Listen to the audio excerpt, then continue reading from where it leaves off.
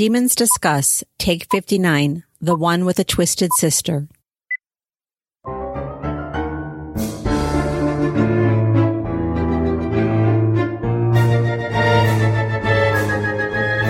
Welcome to Demons Discuss, the unofficial podcast about the All Souls universe and the topics that orbit it. We are your hosts, Angela, Jean, and Valerie. I'm Valerie. With me is Angela and Jean. Hello. Hello. Happy day. Yay. What are we talking about, Jean? Oh, we've got a double dose today. We're going to tackle the Anomaly chapter with a letter from the Maharal, and we're going to get back to London and the court of Elizabeth I, and all kinds of interesting things going on there. Interesting. It is interesting. So here is where I'm going to tell you guys about Patreon. Guess what? We don't have ads, guys. And that's because of our Patreon members. They voluntarily help us pay for our hobby. This podcast! Yay! Woohoo! Angela, give us some reasons on why people should become patrons. Depending on how you pledge, there's a $2 level all the way up to who knows what Valerie will think up next. there's different levels of swag and rewards, and there's a quarterly drawing. But that's not all. We also have an after show that we produce, or Valerie produces, and it's on our off weeks. So when you don't hear the public show, you can get our after show. And as you know, we always call it the white elephant of topics. You never know what you're going to get, guys. Yep. Oh, I should tell people about our special offer. Please do. We do have a special offer coming on. So if you join now, it should be going on now. I don't know. We're time walkers. It should be going on now. If you join now, you will get, no matter what level you join at, you will get 3 extra items. Doesn't matter if you're on the low end, the high end, whatever. We've got a couple of magnets that I'm going to throw into your package and a button. So there's all kinds of ways you can show your patron pride. Yay! Yay. Love that. So that's happening. And that's it. So if you're interested in joining, go to patreon.com/demonsdiscuss. And I'm happy to report we have discusser emails this time. Yay! Yay! Yay! So who wants to start with their discusser emails? I have one from Kayla P. Yay, Kayla. Yay, Kayla. She says, Dear Fabulous Demons, none of the evil that Knox does not really surprise me because that just seems to be how he is. Although I don't really understand why he thought it was better, not sure if that's a word, to leave poor Pavel as a vegetable rather than just kill him. I would rather be him dead than a vegetable personally. I do wonder if Knox is working for or knows Benjamin by this point. He just may not know him by the last name or know that he's Matthew's son. When Diana encountered Kit at this point, my first thought was that Kit was trying to be nicer to her because he realized she was not going anywhere. That thought quickly turned into, oh no, this is not good. She is somewhere with no other people around and he's trying to distract her. This is not going to end well for anyone. Once Diana met Louisa and realized she had blood rage and was high as a kite, I thought she was going to have to think fast and use Philippe's advice a lot. I can't wait to see how this scene looks in the show. Something else I noticed while I was rereading is that when I hear the characters' voices in my head, I'm hearing Matthew as Matthew Good's voice. It made me laugh when I realized that. I also realized while writing this that it has been a year this week that I was reading Shadow of Night. It boggles my mind. It has been a year. I even remember the part of the book I was on. It was on the Wedding at Set tour. Kayla. Oh, Yay. Kayla, Yeah. that's great. Who do you have, Jean? I have a new discusser, Michelle G. Yay, Michelle. Greetings, demons. My first time emailing. Just caught up with all the podcasts from the beginning. I found y'all through being a fan of the show, but have now read the trilogy twice. We'll be starting Times Convert very soon. Love you guys and look forward to listening to you all for a long time. Oh, good. Oh, thank you. Now, in regards to Season 2 casting, Gallowglass/Stephen Curry. I am an Outlander book and show fan. His character on Outlander, Ian Murray, is really, to me, not like Gallowglass. In Outlander, he's a one-legged brother-in-law to the male lead in Outlander. While the fact that he is on Outlander will probably bring some Outlander fans over to watch 8 Out, I think he will pull off Gallowglass wonderfully. I attached some pics from interest just for fun. Talk to you soon, Michelle. I love that. Here's some eye candy. I'll put links to those in the show notes. My discusser email is from our darling Wendy. Wendy! Yay! OG Wendy. OG Wendy, yep. She says, good morning, Lady Demons. Happy Canadian Thanksgiving weekend. And look at me getting an email back to you almost on time. Well, Wendy, let me tell you, we're recording on Saturday, not Friday. So, hey, you wound up on time. Look at that. Magic. Yay! I'm going to break this one into a few topics, and feel free to read or dump as much or as little as you like. She tells us about her listening experience with Cardiff and Oxford Busted, and she thanks us for the shout out, and she's glad we enjoyed the workshop. And she said, having your friendly faces in the first row, the first session was awesome and exactly what I needed to be a bit more comfortable leading a workshop for the first time. So yay, I'm glad we could help you. To the business with this email, Peter in the present day Flash. I think this Flash shows how many secrets he's keeping from everyone, including his co-conspirators, and how ruthless he can be to get something he wants to ensure that his secrets are kept. He didn't need to kill the librarian. See, that's kind of debatable because he had a massive stroke, so that doesn't necessarily kill you. I think that was worse. Yeah. We'll talk about that. Yeah. I mean, he could have died, or maybe he's just sitting there just like drooling on himself. I don't know. Yeah. Yeah. He chose to do so no one else could learn what he's up to. Either way, a stroke or death will do the same thing. Yeah. I think it foreshadows the lengths we see him take later in Book of Life when he's trying to get his grubby hands on Ashmole 782. True. Very true. Returning to London and Queen Elizabeth I. I love how Deb starts the section, not with info about the travel or settling into the Heart and Crown, but instead with a queen and getting a shoe thrown at Matthew's head. I like that too. Yeah. It's like Queen Elizabeth is all of us in that moment. Because God knows we all wanted to throw a shoe at Matthew at some point in time. Oh, God. I think Diana likely wanted to do that more than once. Yeah, us too. Yuppers. I also think that she managed to cram in a boatload of info in the scene. She let us know how Diana was feeling, where Ashmole is, some of Matthew's history with her and King Henry VIII, and showed that Matthew's protectiveness is still there, just a bit muted.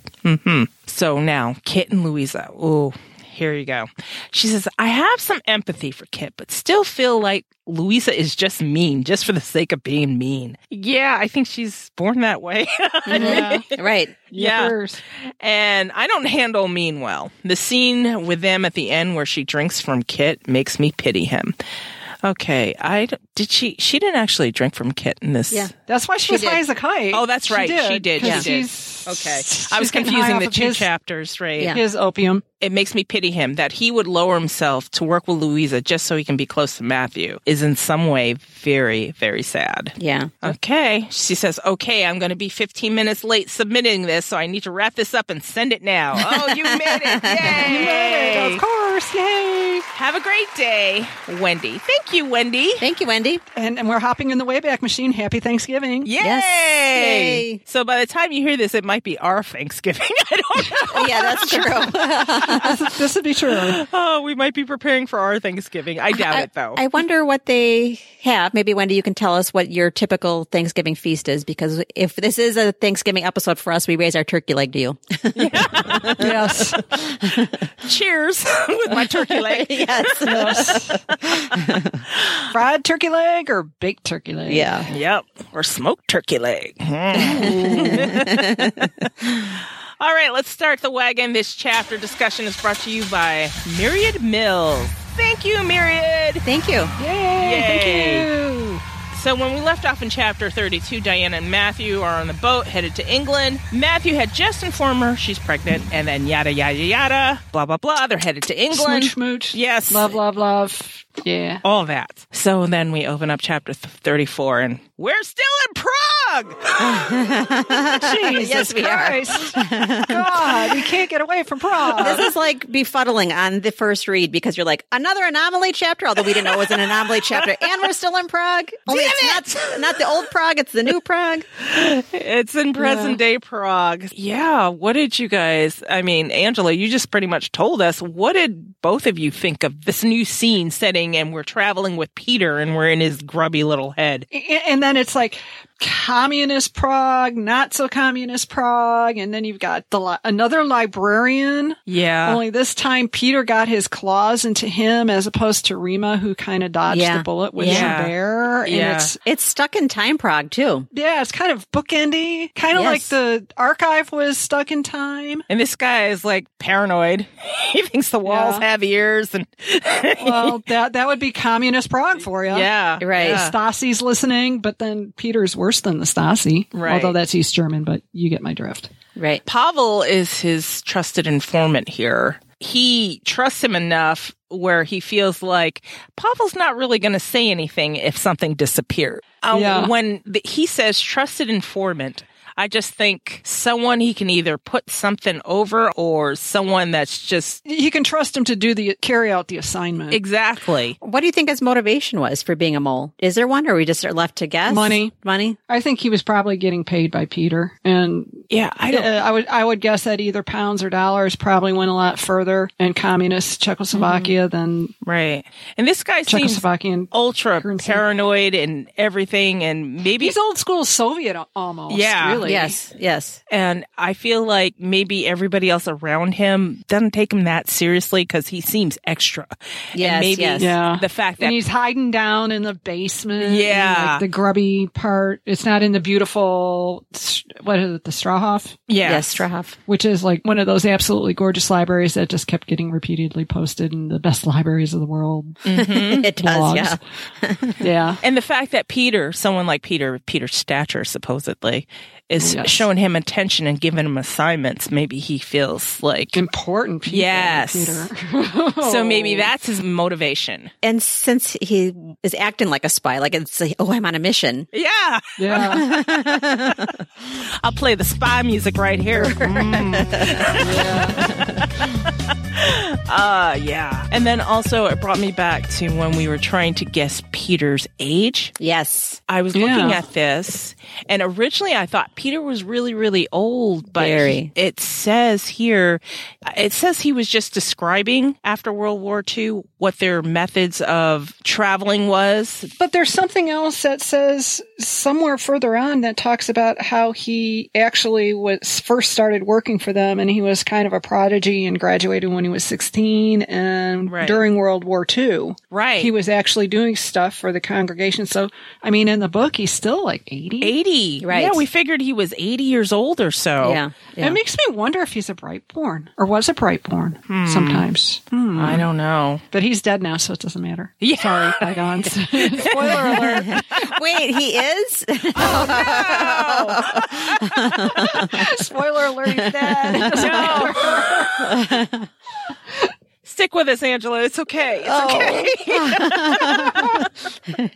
Yeah. So, I mean, we figured back, we did the math, and we're like, he's got to be in his 80s at this point in time, which was 2010 by then. Yeah. Yes, 2010. Yeah. So we were thinking, it's like, wow. And then we were contemplating Stephen's age, because Stephen was older than Rebecca. Mm-hmm. So I don't know. We just got ourselves, this audience, this tells you what kind of spools we got ourselves into. Well, what kind of weight we had for the Book of Life? Oh, yeah. Oh, yeah. Since World of All Souls came out, I think it turns out Stephen would have been 80 this year. Yeah. So of similar age, maybe, 5 or 10 years off. So, and how old is Rebecca? I mean, both of them to be interested in her.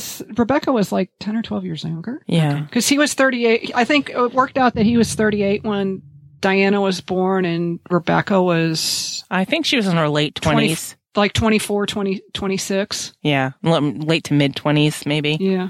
My mind has not worked out TV and book Stephen now, because now I picture him that young, frozen in time, 1976 or whenever it was. So here he's 8 and like, really? Okay, so let's talk about the congregation and its old ways and its new ways. Philippe had modernized it so the vampires would watch after their own, and the witches would watch after their own, and the demons would watch after their own.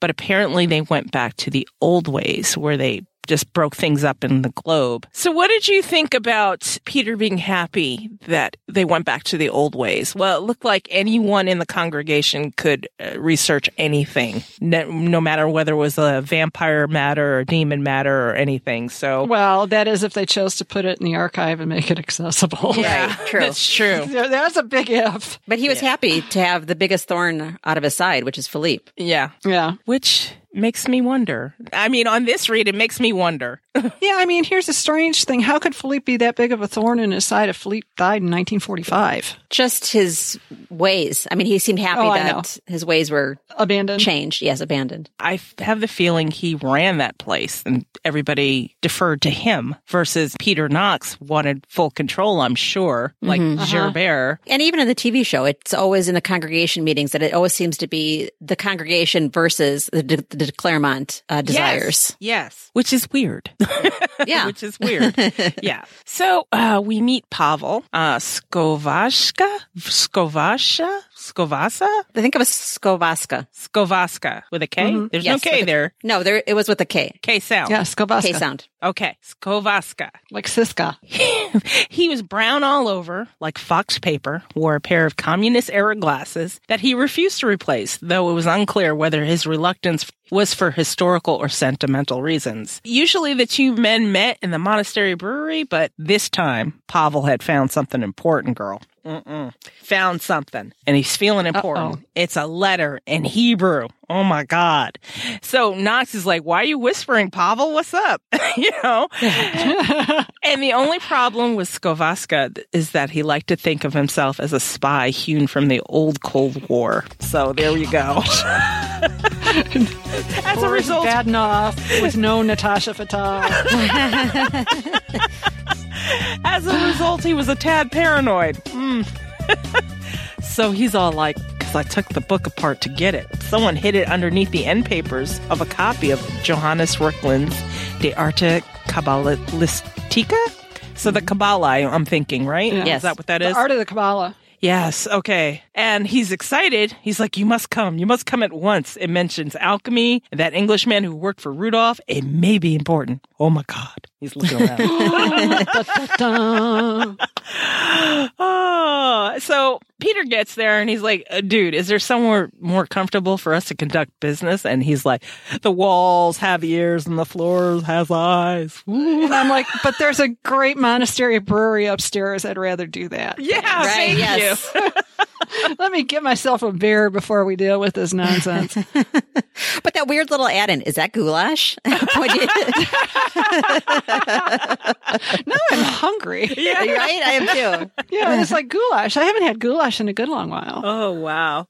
So Knox just wants to get to the bottom of this. He's like, and the book. Pavel turns and he's surprised at his tone. He's like, yes, of course, the book too. And he goes, that isn't on the art of Kabbalah, Knox said when Skovaska returned, growing more irritated with each passing moment. The book was slim and elegant. This monstrosity had to be nearly 800 pages long. When it hit the table, the impact reverberated across the top and down the metal legs. And Pavel's like, not exactly. It's, God, all these words in Latin. De Arcanis Catholicae Veritatis, I think.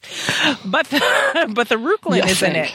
A cavalier approach to precise bibliographic details was one of Knox's bêtes noires. Bêtes noires. What is it? It pisses him off. Okay. Thank Pet you. peeve. How's that? I like that. How do we pronounce that? De Arcanis Catholicae Veritatis. Veritatis, thank you. So the title page has inscriptions in Hebrew, Latin, and French. And then Pavel flung open, I'm going to call him Pavel because his last name is just killing me. Yeah. Pavel flung open the covers, and since there was nothing to support the spine of the large tome, Knox was not surprised to hear an ominous crack. He looked at Pavel in alarm. Don't worry, the conservationist reassured him. It isn't cataloged. I only discovered it because it was shelved next to our other copy, which is due to go out for rebinding. It probably came here by mistake when our books were returned in 1989. Huh. Yeah, 1989 was when the Spring Revolution, and not the Spring Revolution, but when communism fell in Czechoslovakia. And I think a lot of the vintage books were returned from Soviet archives. Right. You could once again learn. Yeah. And research. And do shit.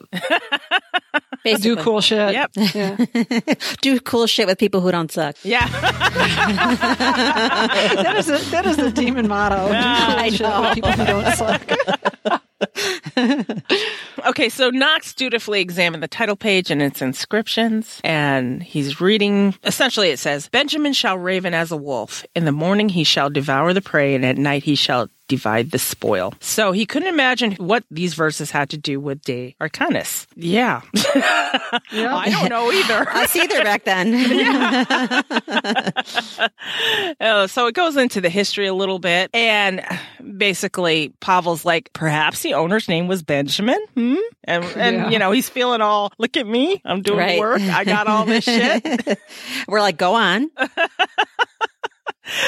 So he looks over his shoulder and he passed Knox a file. Knox was happy to see that it was not stamped top secret in red letters. And here's the letter. I do not know Hebrew, but the name is Edwardus Kellius, and alchemia are Latin. Very good. Okay, great.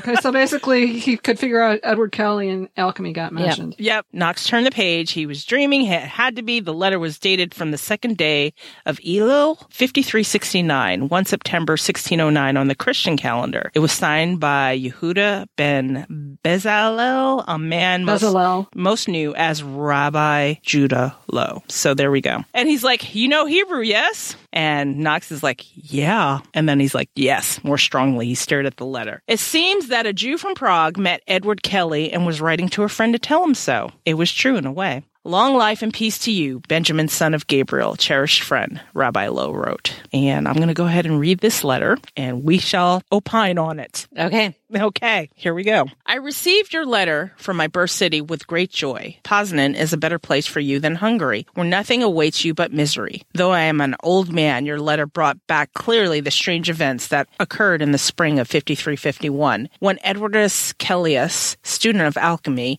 and beloved of the emperor, came to me. He raved about a man he had killed, and that the emperor's guards would soon arrest him for murder and treason.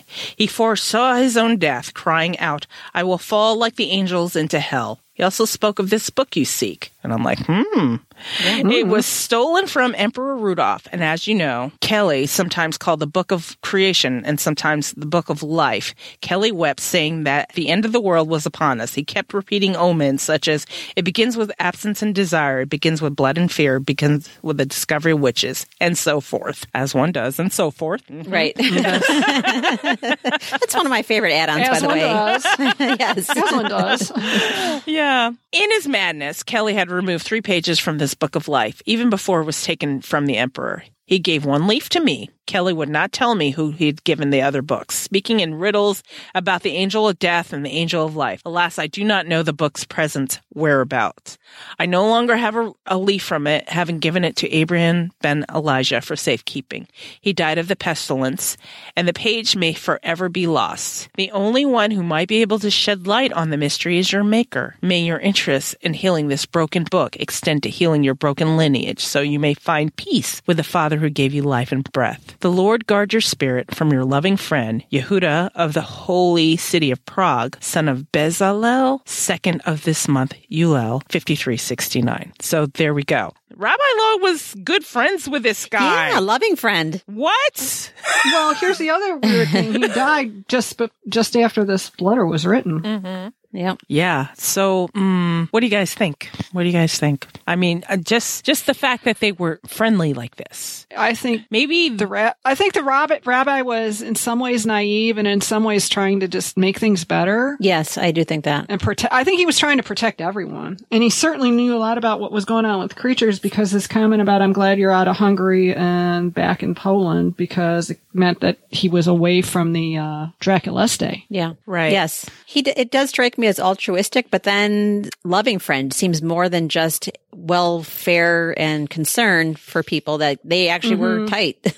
Which is weird. I don't know. Maybe Benjamin was a tight fit in that community at the time. Benjamin's a sociopath. He's probably so good at fronting. Putting that good face on for Rabbi. Yeah, putting that good face on it. But because in Chelm, his rep was shit because he was trying to kill all the damn weavers. Yeah. Yeah. Well, and Rabbi Lowe didn't get a chance to see much more than the bit we did. Yeah. of Benjamin. Yeah, that's true.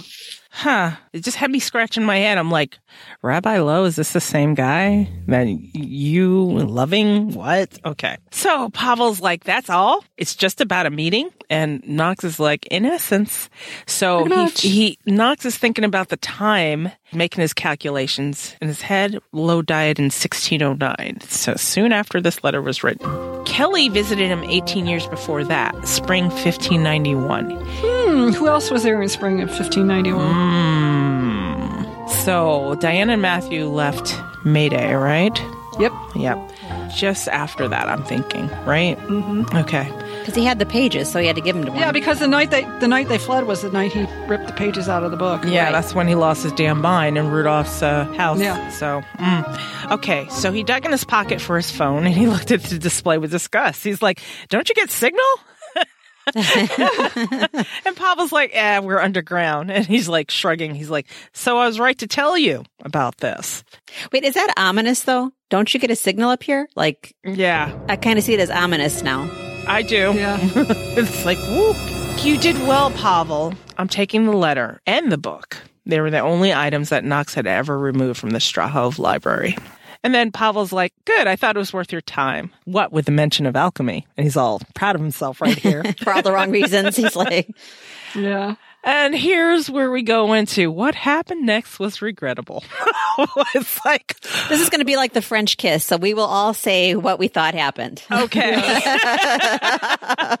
Only not as enjoyable. I just think, after Peter had loosened that clot, like a massive clot in his leg, I mean, it was going to get him anyway. He just Right. sped up the process. Yeah. So maybe the guy had 2 or 3 more years left to live, or more than that if he was around people and, somebody could have gotten to a hospital considering he stroked out. I think if no one knows you're down there and you stroke out, I think you're not in good shape. Well, for sentimental and ethical reasons. It's Right. Like, How laughable. Quit sugarcoating it, Peter. It's like, yeah, look at me. I'm technically protecting my moral high ground here because I'm better than vampires. They would have just killed him. Right. What the hell is that? This is worse. I'm not saying his motivations or his actions are justifiable, but I always believe that he thinks they are. Oh, yeah. he is so wrapped up in his truth. He's totally on board with his methods. Yeah. I mean, he's like, he can sleep at night knowing, hey, at least I didn't, fucking leave him on somebody's his doorstep. His fervor keeps him warm at night. Yeah. What he does is always justifiable, and it's always just better than being a vampire, period. Yeah. Doesn't matter. I'm not a vampire. So there. I mean, if you stroke out and you're all alone, it's a massive clot to your brain. If you don't die immediately, you're going to die a slow death. So I think that's worse. Yes. Yeah. Yeah. Now, I mean, he could have gone one better and just given him an aortic aneurysm, but, well, hell, that may have been what it ended up being, to be honest with you. Right. Which is, which can kill you before you hit the ground. So he felt he was being, hey. Kind. Yeah, kind killer. Killing him At least you'll stroke out and not have a heart attack. Well, they probably still had that socialist medical system, so they would have put him in a nursing home and fed and watered. You don't want Peter's brand of killing him with kindness. No. And this is the best part of the whole chapter now that we're coming to. Oh, yeah. So Knox found his way back to his rental car and with the book, and he's got the letter. Once he was far enough away from the library, he pulled over on the side of the road, took out the letter, his hand shaking. He said everything the congregation knew about the mysterious Book of Origins, Ashmole 782, was based on fragments such as this. Any new discovery dramatically increased the knowledge. And this letter contained more than just a brief description of the book and some veiled hints as to its significance. There were names, dates, and startling revelations that the book Diana Bishop had seen in Oxford was missing 3 pages. So this just tells me they've been researching this for a very long time. And they don't know anything more than Matthew and Diana at this point. Right. They just have bits and pieces and clues and whatever. So Knox looked over the letter again. He wanted to know more, to squeeze every potentially useful bit of information from it. This time, certain words and phrases stood out to him. Your broken lineage, the father who gave you life and breath, your maker. On first reading, Knox assumed that Lowe was talking about God, as I would. If I were to pick this up, I'd be like, your maker. Make peace with God and blah, blah, blah. That's what a rabbi would say, right? Yes. Yeah, sure. Right. It sounds like a rabbi writing a letter to a congregant. Right. Upon the second read, he came upon a very different conclusion. Knox picked up his phone and punched in a single number. And here we go with Gerbert, who, I don't know why I'm fond of him. I loved it. Even before Trevor Reed was cast, I always kind of loved Gerbert because it was just like... Yeah. It's because of the fake Gerbert that was out there on social media. Just the way he treats Peter like the worm that he is. Yes, he does. That's why I like Gerbert, because it's like Peter's horror. I mean, okay, Gerbert is all about bald power and everything else, and he's autocratic but he's French. It makes him more charming. Yeah. Well, and by the way, in the audio, he does have a French accent, a very strong one, like Isabeau. Yes. Yeah. So I mean, there's that, and then it's just he's funny. For me, he's funny. He is. And it's not so jarring like when Peter wants what he wants. It seems like in your face. And what Gerbert kind of worms his way around it. He's like, you'll get to it. Gerbert kind of reminds me of Jeremy Irons' version of the Borgia Pope. Yes. Oh, yeah. In a lot of ways, because it's like, I always thought Rodrigo was pretty freaking hilarious, especially in that show. But he's a horrible person, one of the most un-Catholic, un-Christian ones in a long line of reprehensible popes. He's really bad, but he's also charismatic and charming the way it's played, and I think God help us if we ever run into the charming people. I know, right? But that's kind of the way Trevor's playing it. Yeah, in a lot of ways, even though he's like super creepy. Gerbert approaches things that he has time on his side, whereas Peter's in a rush. He needs to know now because his time is limited, and Gerbert has this nonchalance of a vampire. No histrionics. I have time on my side. Slow down. Calm down. Yeah. Yeah. So he answers the phone. He's like, "Oui?" And Peter right away. "Who is Benjamin Ben Gabriel?" Knox demanded. There was a moment of complete silence. And here we go with the chill the fuck out, dude. Right. You know? Yeah. And he's like, "Hello, Peter. I'm not going to let you get away without the niceties." Yes. Knox comes back. "Benjamin shall raven like a wolf. I know Benjamin Ben Gabriel is a vampire. Who is he?" And here comes Gerbert. "No one of importance." I just see him sipping wine at this point, just like, what's your rush, dude? Calm down. Why should I tell you? Right. And then he goes back. "Do you know what happened in Prague in 1591? Knox asks tightly. Just the way he's described here, you just want to smack Knox. Right. I just want to hang out with Gerbert, because he's the cool one. He's laid back. "A great many things. You cannot expect me to rehearse every event for you like a grammar school history teacher." Oh. Yeah, that was kind of a fuck you. Yeah. Knox heard a faint tremble in Gerbert's voice, something that someone who knew the man would catch. Gerbert, the venerable vampire who was never at a loss for words, was nervous. Dr. D's assistant, Edward Kelly, was in the city in 1591. He goes, "We've been over this before. It's true the congregation once believed that Ashmole 782 may have been in Dee's library, but I met with Edward Kelly in Prague when those suspicions first surfaced in the spring of 1586. Dr. D had a book full of pictures. It wasn't ours. Since then, we've tracked down every item from Dee's library just to be sure.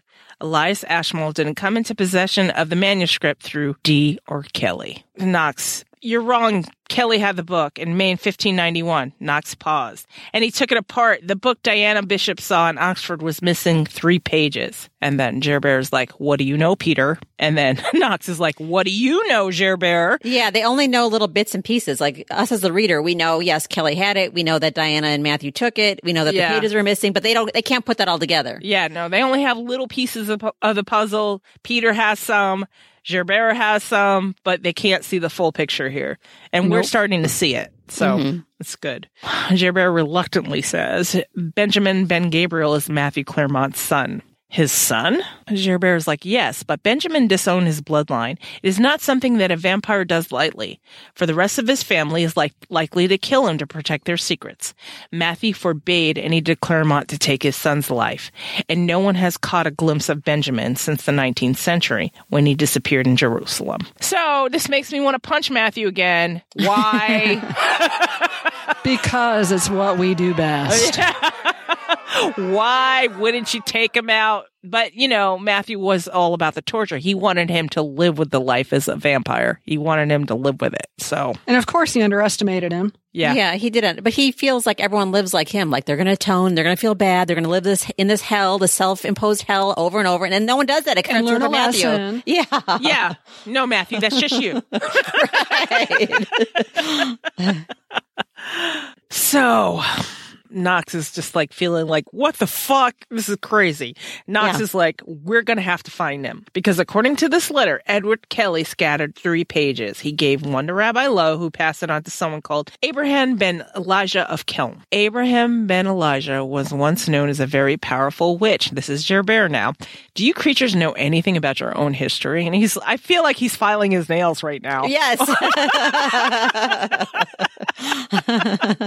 With a little headset on. Yeah. So Knox comes back. We know not to trust vampires. I've always dismissed that prejudice as histrionics, not history. But now I'm not so sure. Lowe told Benjamin to ask his father for help. I know that the de Clermonts were hiding something. We have to find Benjamin de Clermont and make him tell us what he and his father know about Ashmole 72. See, and that's just Peter's tactic. We have to make him tell us. Yeah. Yeah, because, he's got so much gravitas that Matthew will just go, sure, I'll let you know. You want everything? And let me open up the vault. You can have it all. What? Okay, so here's Gerbert. He says, Benjamin de Clermont is a volatile young man. He was afflicted with the same illness that plagued Matthew's sister, Louisa. The vampires called it blood rage. This is Peter thinking to himself. And the congregation wondered if the disease was not somehow related to this new illness. Spoiler alert. Afflicting vampires. The one that was resulting in so many warm-blooded deaths after failed attempts to make new vampires. He says, if there are really 3 lost sheets from Ashmole 782, we will find them without his help. It will be better that way. See, I missed that little clue the first time. I mean, I can only put it together now knowing all 3 books, but them talking about blood rage, the new illness, well, not that it was new, but the one that made it impossible for them to make new vampires. And so Peter had said before it was murders or whatever it was. And this is the first time we're knowing that they don't know Matthew has it. Right. Yeah, Peter was also saying it was murder. They were, playing along with the murder thing, and probably because vampires didn't necessarily share that, they were thinking along the lines of they were failed sires. Yeah. Right. So Gerbert's like, I imagine him still with his nail file. I suppose you'll be wanting to time walk to Rudolphine, Prague now to look for Edward Kelly. Well, and I know when we were in the wait, we wrung our hands over this too. Like, can Peter time walk or can he time walk? But I don't think he can. No, I don't either. Yeah. He wouldn't even have been on this call with Gerbert had he could. No, he would have just gone. Yeah. I need 3 items. I gotta go. See, it's like, and I just love the eye roll. It's like witches could be so impulsive. Right. Oh, that was just so perfect. So here comes Peter. And then I'm like, oh, God, when I read this, I was like, first read. On the contrary, I'm going to Septour. Oh, geez. Dumbass. I was like, this is just not going to end well for anybody. Not well thought out. And Gerbert's still not taking him seriously. He's like, he snorted. Right. Peter's even more reactionary than Matthew is, if that's possible. Yeah. And impatient, and he just wants... general dumb idea. He wants what he wants when he wants it. That's it. That's him. Yeah. Okay, so Gerbert snorted. Storming the de Clermont family chateau was an even more ridiculous idea than going back to the past. He goes, tempting though that might be, it isn't wise. Baldwin turns a blind eye only because the rift between him and Matthew. Gerbert's thinking to himself that it was Philippe's only strategic failure, so far as Gerbert can remember, to hand over the Knights of Lazarus to Matthew, rather than to the elder son, who had always thought he was entitled to the position. This is Gerbert's opinion, too. Yeah. So. Well, here's the other thing I thought was interesting, is that he thinks Baldwin's turning a blind eye. Well, I'm wondering if he knows of the role that Baldwin Baldwin played in rescuing Diana at this point? I'm thinking maybe not. No, Right. I don't think he knows. I think these people think they know what they know, but Yes. they don't know. They don't know what they don't know. what they don't know. Exactly. Well, even in earlier discussion group, they would say, well, of course Philippe gave it to Matthew because he didn't like Baldwin or he didn't trust Baldwin. That's not the reason that Matthew got the Knights of Lazarus. Yeah, no. There's something deeper, and Philippe had the whole picture. Yeah, nobody Philippe else was playing did. three-dimensional chess, and the rest of us were playing checkers. Yeah. And throwing our freaking pieces like babies because we didn't even know what the hell was going on. Right. Okay, so he says, besides, Benjamin no longer considers himself a de Clermont, and the de Clermont certainly don't believe he's one of theirs. The last place we would find him is Septour. And Peter says, for all we know, Matthew de Clermont has one of the missing pages in his possession for centuries. The book is of no use to us, incomplete. Besides, it's time that vampire pays for his sins, and those of his mother and father, too. Peter's determined, man. And he's thinking to himself, together they were responsible for lots of witches dying. Mm-hmm. So I get it. Peter, but calm down. All right. And he's also thinking, let the vampires worry about placating Baldwin. So he's kind of picky and choosy how he's going to divvy up the worrying. It's like, okay, so we should all worry about these things, but you worry about calming your people down. You know, It's like he had justice on his side the way he thought. Yeah, deluded. Yep. So Gerbert's like thinking to himself, and this is my exposition, I feel like he was like, while he's at it, he might as well, If he wants to do me a favor, he may as well, but I really don't want my fingerprints all over this bullshit. Exactly. He's like, don't forget the sins of his lover. His voice vicious. I miss my Juliet. That was a shudder moment on this read because I'm like, I thought of Gerbert, the TV Gerbert, and the TV Juliet. I'm like, oh my God. Yeah. That's so creepy. Diana Bishop owes me a life for the life. So, if you can handle that while you're there, cool. Yeah, you can take care of this. Take care of that little matter too. I'd really be appreciative. Right. Thank you in advance. Thank you for your professionalism, anticipated professionalism in this matter. Right. So that's all Knox needed, man. He's like, I have your support then? And then Knox didn't care one way or another. He'd be leading a raiding party of witches against the de Clermont stronghold before the week's end, with or without Gerbert's help. So it's just kind of an appearance of agreement. He would have done this anyway. Oh, yeah. And Gerbert's like, you do. They are all gathering there, the witches, the vampires. There are even a few demons inside. They're calling themselves the Conventicle. Marcus sent a message to the vampires on the congregation demanding that the covenant be repealed. And then Knox says, but that would mean. And then Gerbert's like, the end of our world. All right. Now we're out of Prague. Yeah, now we are out of Prague. All right. Finally. So now we move on to the next chapter. And that moves us to part 4, London, the Blackfriars, the last section of this book. So yay. Yeah, this turns into the sprint. Whew. So we open up chapter 34, and Matthew's getting a shoe thrown at him. Like Yes, you failed me. Boom. A red damask shoe sailed through the air. Matthew tilted his head just before it struck. The shoe continued past his ear, knocked a bejeweled armillary? What is that? Okay. Sphere off the table. Thank you. And came to rest on the floor. The interlocking rings of the sphere spun around in their fixed orbits in impotent frustration. Like, is just spinning on the floor. She's just causing a wreck, man. She doesn't care.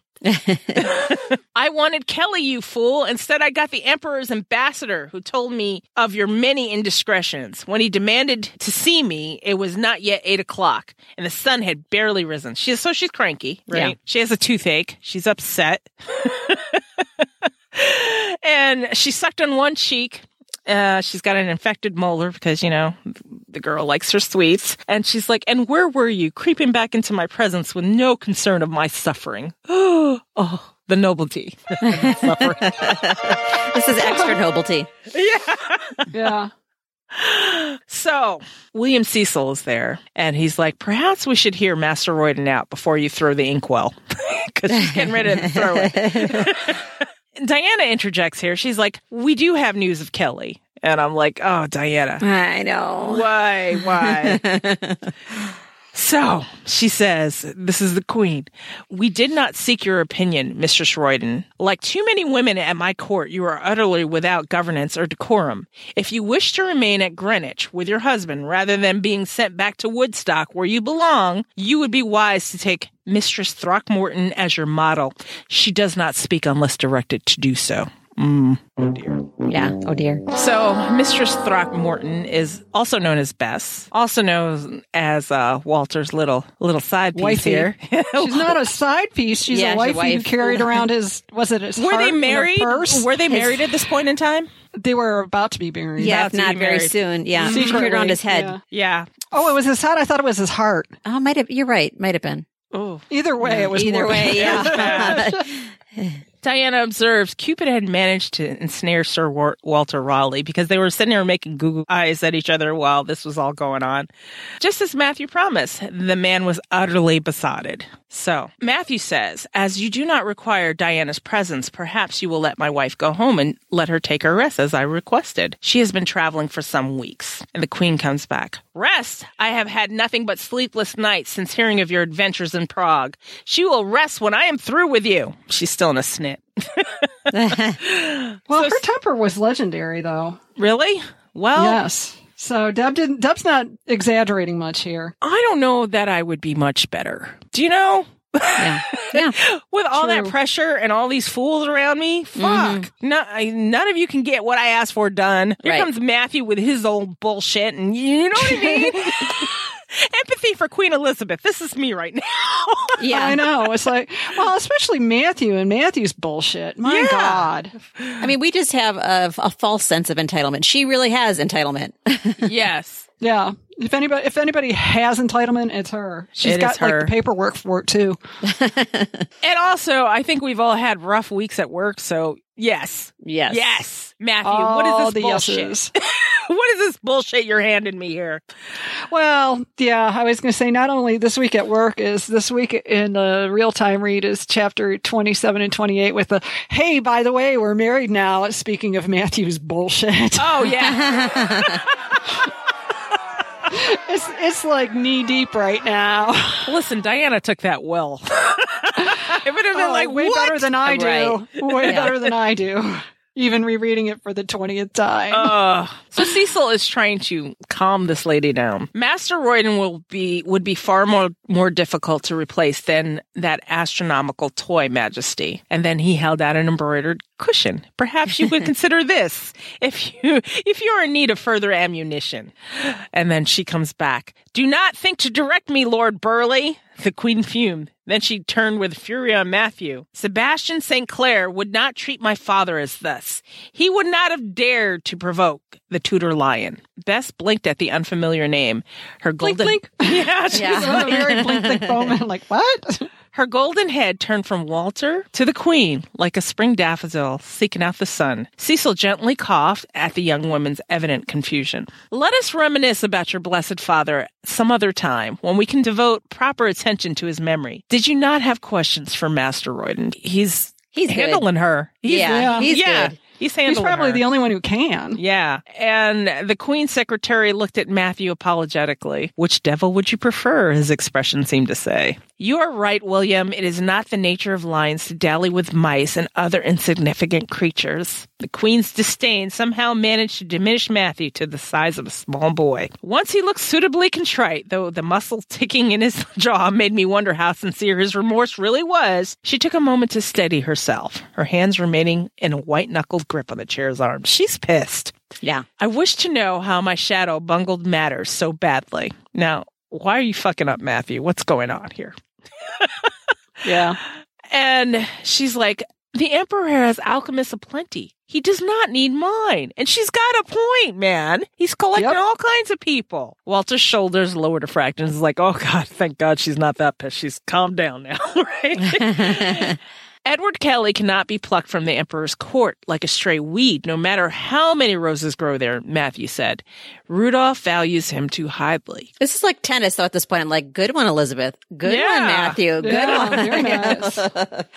She's assuming that Kelly has finally made the Philosopher's Stone, and now Rudolph has it. And Okay. And she's pissed. She's like, no, it's not fair. I want it. And Matthew's like, no, he hasn't succeeded, and that's the heart of the matter. So long as Kelly promises more than he's able to produce, Rudolph will never part with him. The emperor behaves like an inexperienced youth rather than a seasoned monarch, fascinated by what he cannot have. His Majesty loves the chase. Evident Diana, you know? Yeah, there you Right. go. It fills his days and occupies his dreams, Matthew said impassively. The new French ambassador writes me that Kelly has turned copper into gold, and this is the Queen. Philippe de Mornay is no more trustworthy than your former ambassador, who I recall attempted to assassinate you. And this is Matthew coming back. Like you said, a tennis match. Yeah.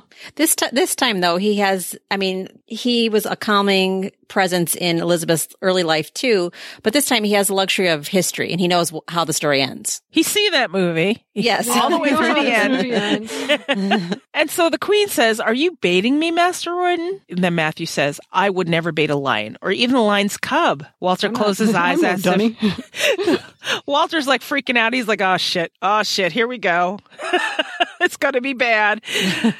I was badly scarred after one such encounter and have no desire to mar my beauty further for fear that you can no longer abide the sight of me. Okay, so there was shocked silence, broken at last by an unladylike bellow of laughter. Walter's eyes popped open. Walter's like, oh, really? He lived after that? Okay. Yeah. So Elizabeth is like reminiscing. She's like, you got what you deserve, sneaking up on a young maid when she was sewing.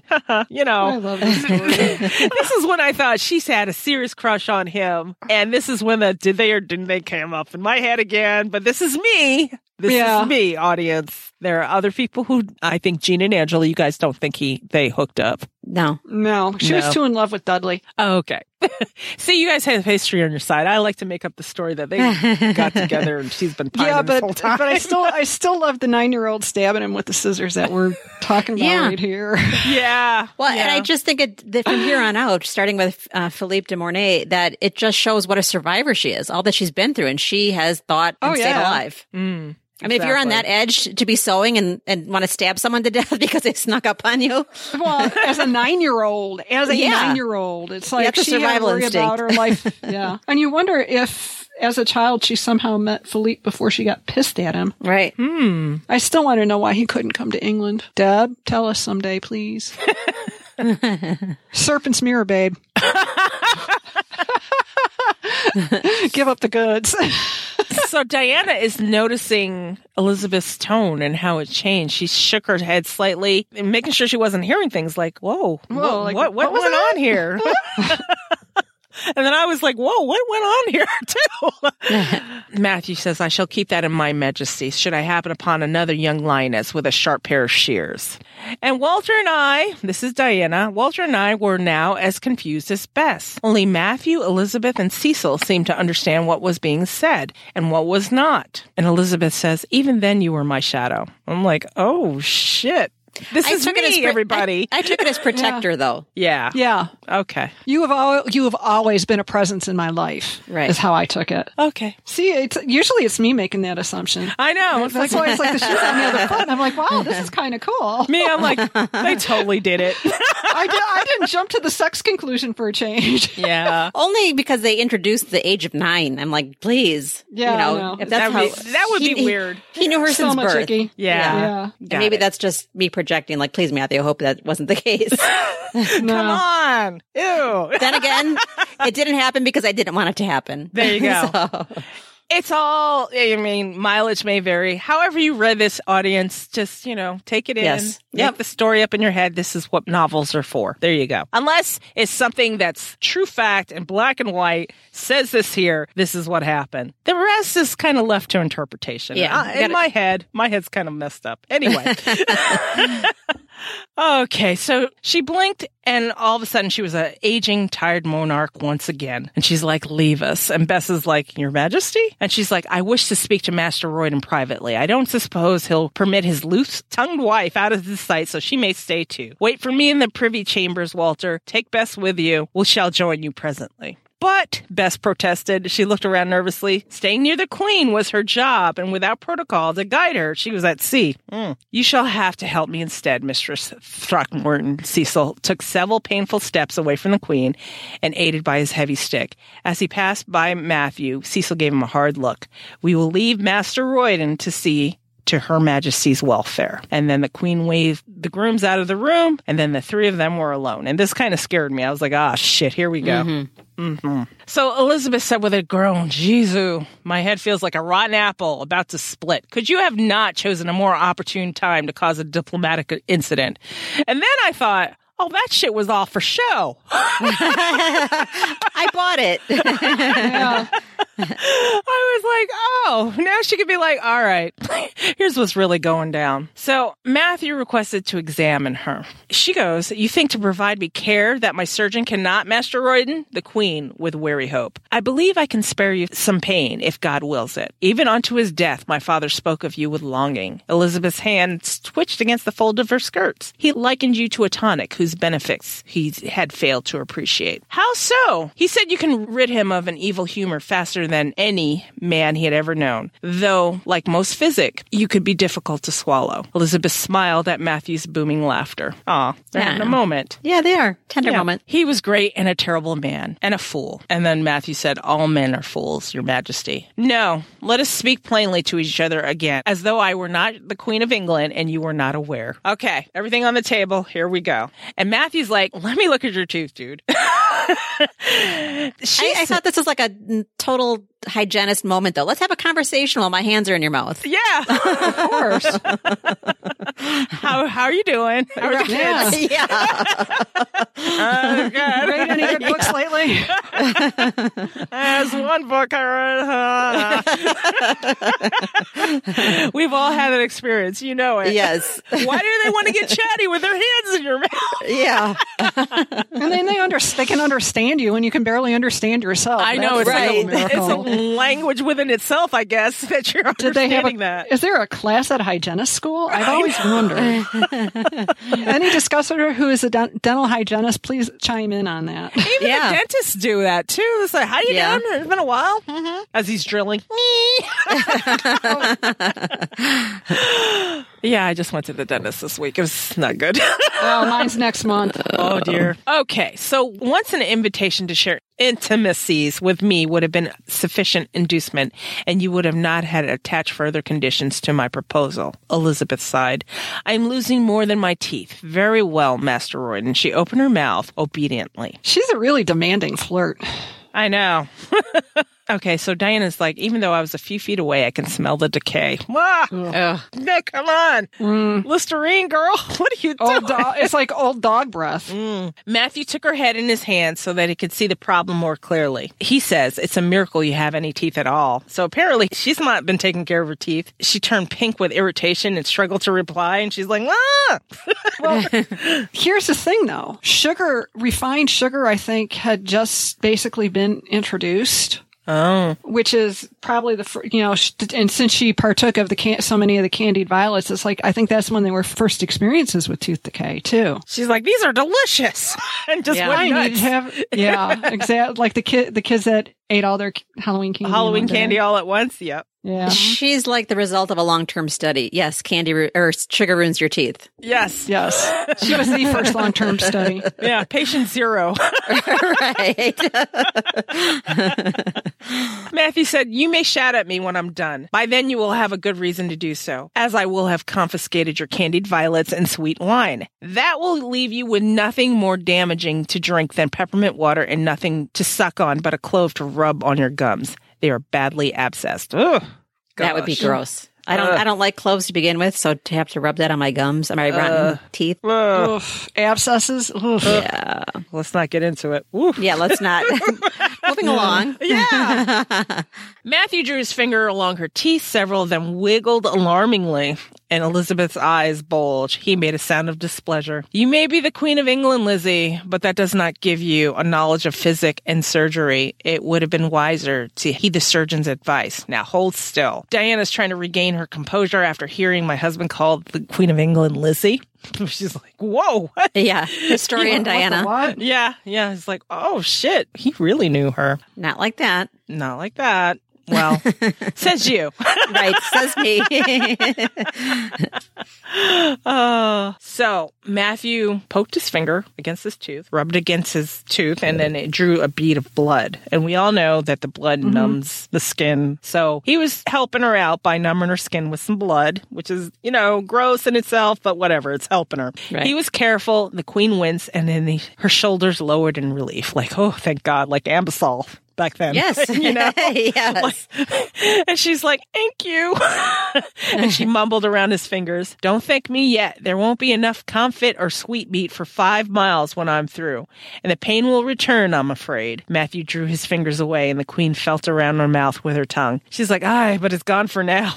I don't have to worry about that. And then she goes, I fear there's nothing left but to settle accounts. Sit down and tell me about Prague. So Diana's thinking to herself, after spending weeks at the emperor's court, I knew it was an extraordinary privilege to be invited to sit down in the presence of any ruler. But I was doubly grateful for the chance to do so now. The voyage had been rough on her, and Matthew pulled out one of the chairs for me, and I lowered myself into it. I pressed the small of my back into the carving. Could you imagine in those skirts and that outfit and just being pregnant, the first bit of pregnancy, just like, oh, you feel like shit already, and then standing there and, oh no, I don't even know what.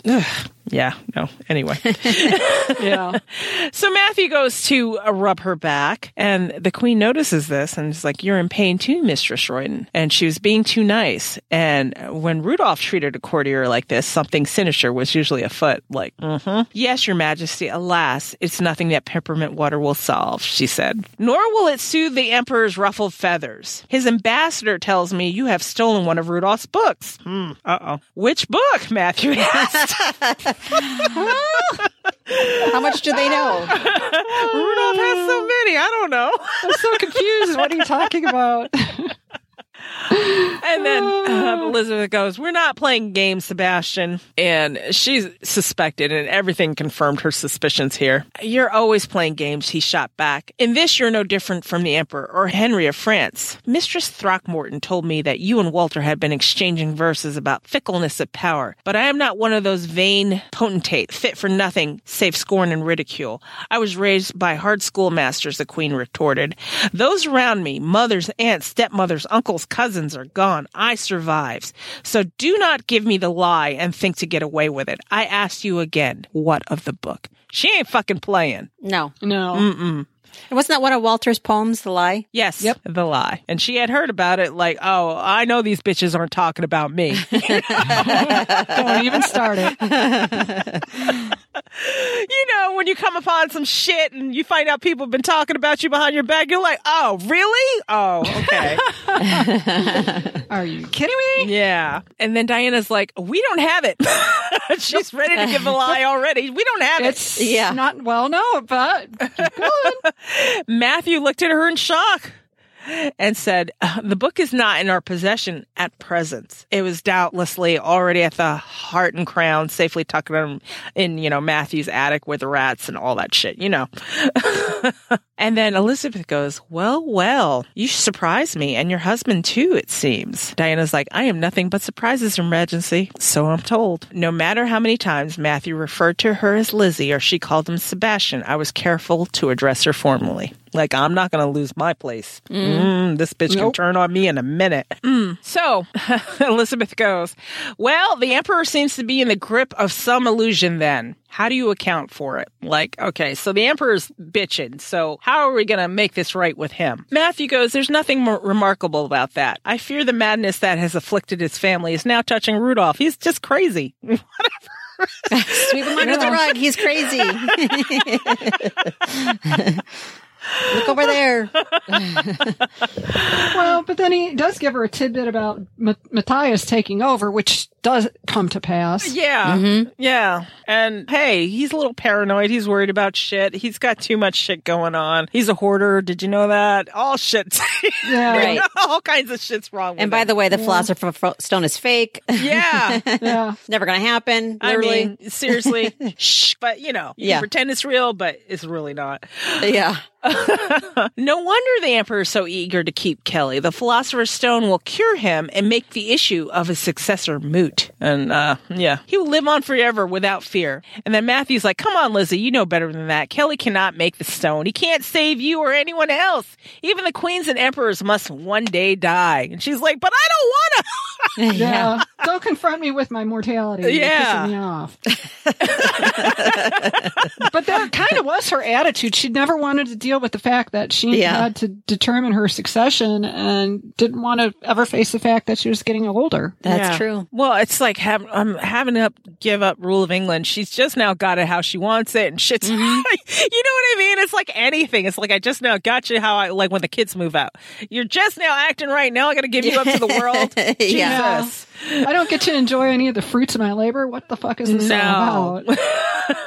So she goes, we're friends, Sebastians, but don't forget yourself. Matthew says, when you were 7 and asked me if your father planned to kill his new wife, I told you the truth. I was honest with you then, and I will be honest with you now, however much it angers you. Nothing will bring back your youth, Lizzie, or resurrect those you have lost. Nothing? Elizabeth said, I see no lines of gray hairs on you. You look exactly like you did 50 years ago at Hampton Court when I took my shears to you. If you're asking me to use my blood to make you aware, Your Majesty, the answer must be no. I wonder why she was concerned about her father killing Catherine Howard. I don't know. Yeah, I mean, it just jumped out at me right now. Why would she care? Well, other than the fact that her father killed her mother. I mean, when you're a kid, you ask all kinds of questions, though. Yeah, True. And I took it from the reader perspective that it was just Deb's way of demonstrating how long and enduring their relationship has been. Yeah. Mm-hmm. So Matthew goes on, he says, the covenant forbids meddling in human politics, and that certainly includes altering the English succession by placing a creature on the throne. Elizabeth just wants to know, and that would be your answer if Rudolph made this request? She's like, okay, so if Rudolph asked you, would you still say no? It's cool, right? You're not going to make anybody into a vampire? And Matthew's like, yes, that would lead to chaos and worse. Oh my God, can you imagine Rudolph for eternity? Oh my God! Oh, onions and red wine. No, thank you. That's almost worse than the tooth decay. Yeah. Okay. So Matthew assures her, your realm is safe. The emperor is behaving like a spoiled child, denied a treat. That's all. Even now, his uncle, Philip of Spain, is building ships. He plans another invasion. And Matthew's just being calm, and it will come to nothing. And she's like, you sound so sure. He's like, I am, bitch. You're right. I have the benefit of hindsight. Yeah. And time walking. All right. So Diana observes the lion and the wolf regarded each other across the table. When at last Elizabeth was satisfied, she looked away with a sigh. Very well. You don't have the Emperor's book, and I do not have Kelly or the stone. We all must learn to live with disappointment. Still, I must give the Emperor's ambassador something to sweeten his mood. And Diana's like, what about this? And she pulled out that awful necklace that Rudolph had put on her neck. Now, imagine if she sends that back. How's Rudolph going to take that? Yeah, well, here's what I love about it. It's almost like she's digging through her little reticule, like Jack digging through his pockets. Yeah. That's the best part. I just happen to have this. No big deal. What about this? Yeah. She said, that is a bauble for a queen, not a gentleman's wife. Elizabeth reached out to touch the sparkling dragon. What did you give Rudolph that he would bestow this upon you? It is, as Matthew said, Your Majesty, the Emperor covets what he can never have. He thought this might win my affections. It did not. And perhaps Rudolph cannot bear to have others know that he let something so valuable slip away, Matthew suggested. Do you mean your wife or this jewel? My wife, Matthew said. The jewel might be useful anyway. Perhaps he meant to give the necklace to me? And then Elizabeth's like, this could work out in my favor. I get the jewel and I say face, right? And it's a perfect cover for to show that she doesn't have an alliance with her spy, her shadow, because the necklace itself says that they're against the de Clermonts. Yep. The whole plan is like coming together without them actually saying it's a plan. Yes. Exactly. It's all a wink, wink, nod, nod situation here. Yeah. And Matthew's like, yeah, Diana's German's not so good, so perhaps she misunderstood what he was saying here. So when Rudolph put it over her shoulders, he might have been doing so only to better imagine how it would look on you. And she's like, oh, I doubt that.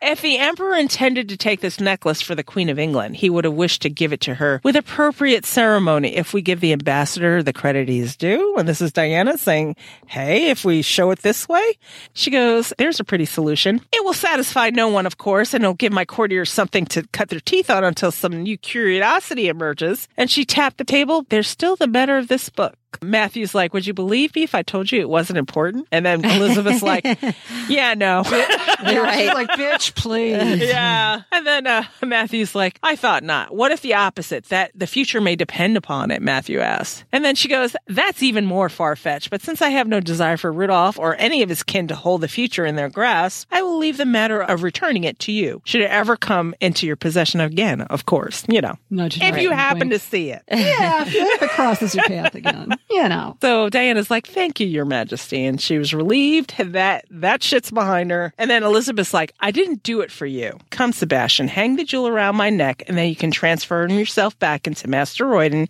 and we will go down to the presence of the chamber and put on a show of gratitude to amaze them all. And then Matthew did as he was bid, and his fingers lingering on the queen's shoulder longer than that was necessary. She patted his hand, and she's like, is my wig straight? Yes, Your Majesty. In truth, it was slightly askew after Matthew's ministrations. Elizabeth reached up and gave her wig a tug. Teach your wife how to tell a convincing lie, Master Royden. She will need to be better schooled at the arts of deceit, or she will not survive for long in court. So basically, she's like, accepting Diana, this whole thing is resolving itself, and I'm relieved. Matthew says the world needs honesty more than it needs another courtier. Diana will remain as she is. Elizabeth's a little freaked out. A husband who values honesty in his own wife. This is the best evidence I have seen that the world is coming to an end, as Dr. D foretold. Like, okay. When they appeared in the doorway of the privy chamber, a hush fell over the crowd. The room was packed to the rafters, and wary glances darted from the queen to a youth the age of an undergraduate I took to be an imperial ambassador to William Cecil and back. Matthew released the queen's hand, which was held aloft on his bent arm. My fire drake's wings beat with alarm inside my ribs. Do you think that Cora, as we know her now, sensed the presence of some danger? Louisa? Yeah. Oh, sorry. Is that too much? No. Spoiler alert, everybody. Perhaps. This is the first time I'm noticing this. When I didn't notice that at all, even on the second read, or today's read. So that's a good observation. So she put her hand on her diaphragm to soothe the beast. Here be the real dragons, she silently warned. I thank the Emperor for his gift, Your Excellency, Elizabeth said, walking straight towards the teenager with her hand extended for him to kiss. The young man stared at her blankly. Like, whoo, what? Sounds like one of your pilots. Huh? They get younger all the time, Matthew murmured as he drew next to him. That's what I say about my students, I whispered back. Who is he? Willem Slavata. You must have seen his father in Prague. She's wondering, and she studied Willem, and she tried to imagine what he might have looked like in 20 years. Was his father the round one with a dimpled chin? One of them. You've described most of Rudolph's officials. And Elizabeth is like, stop whispering, Master Royden. Her Majesty continued rattling in Latin. Jean, take this over, because what?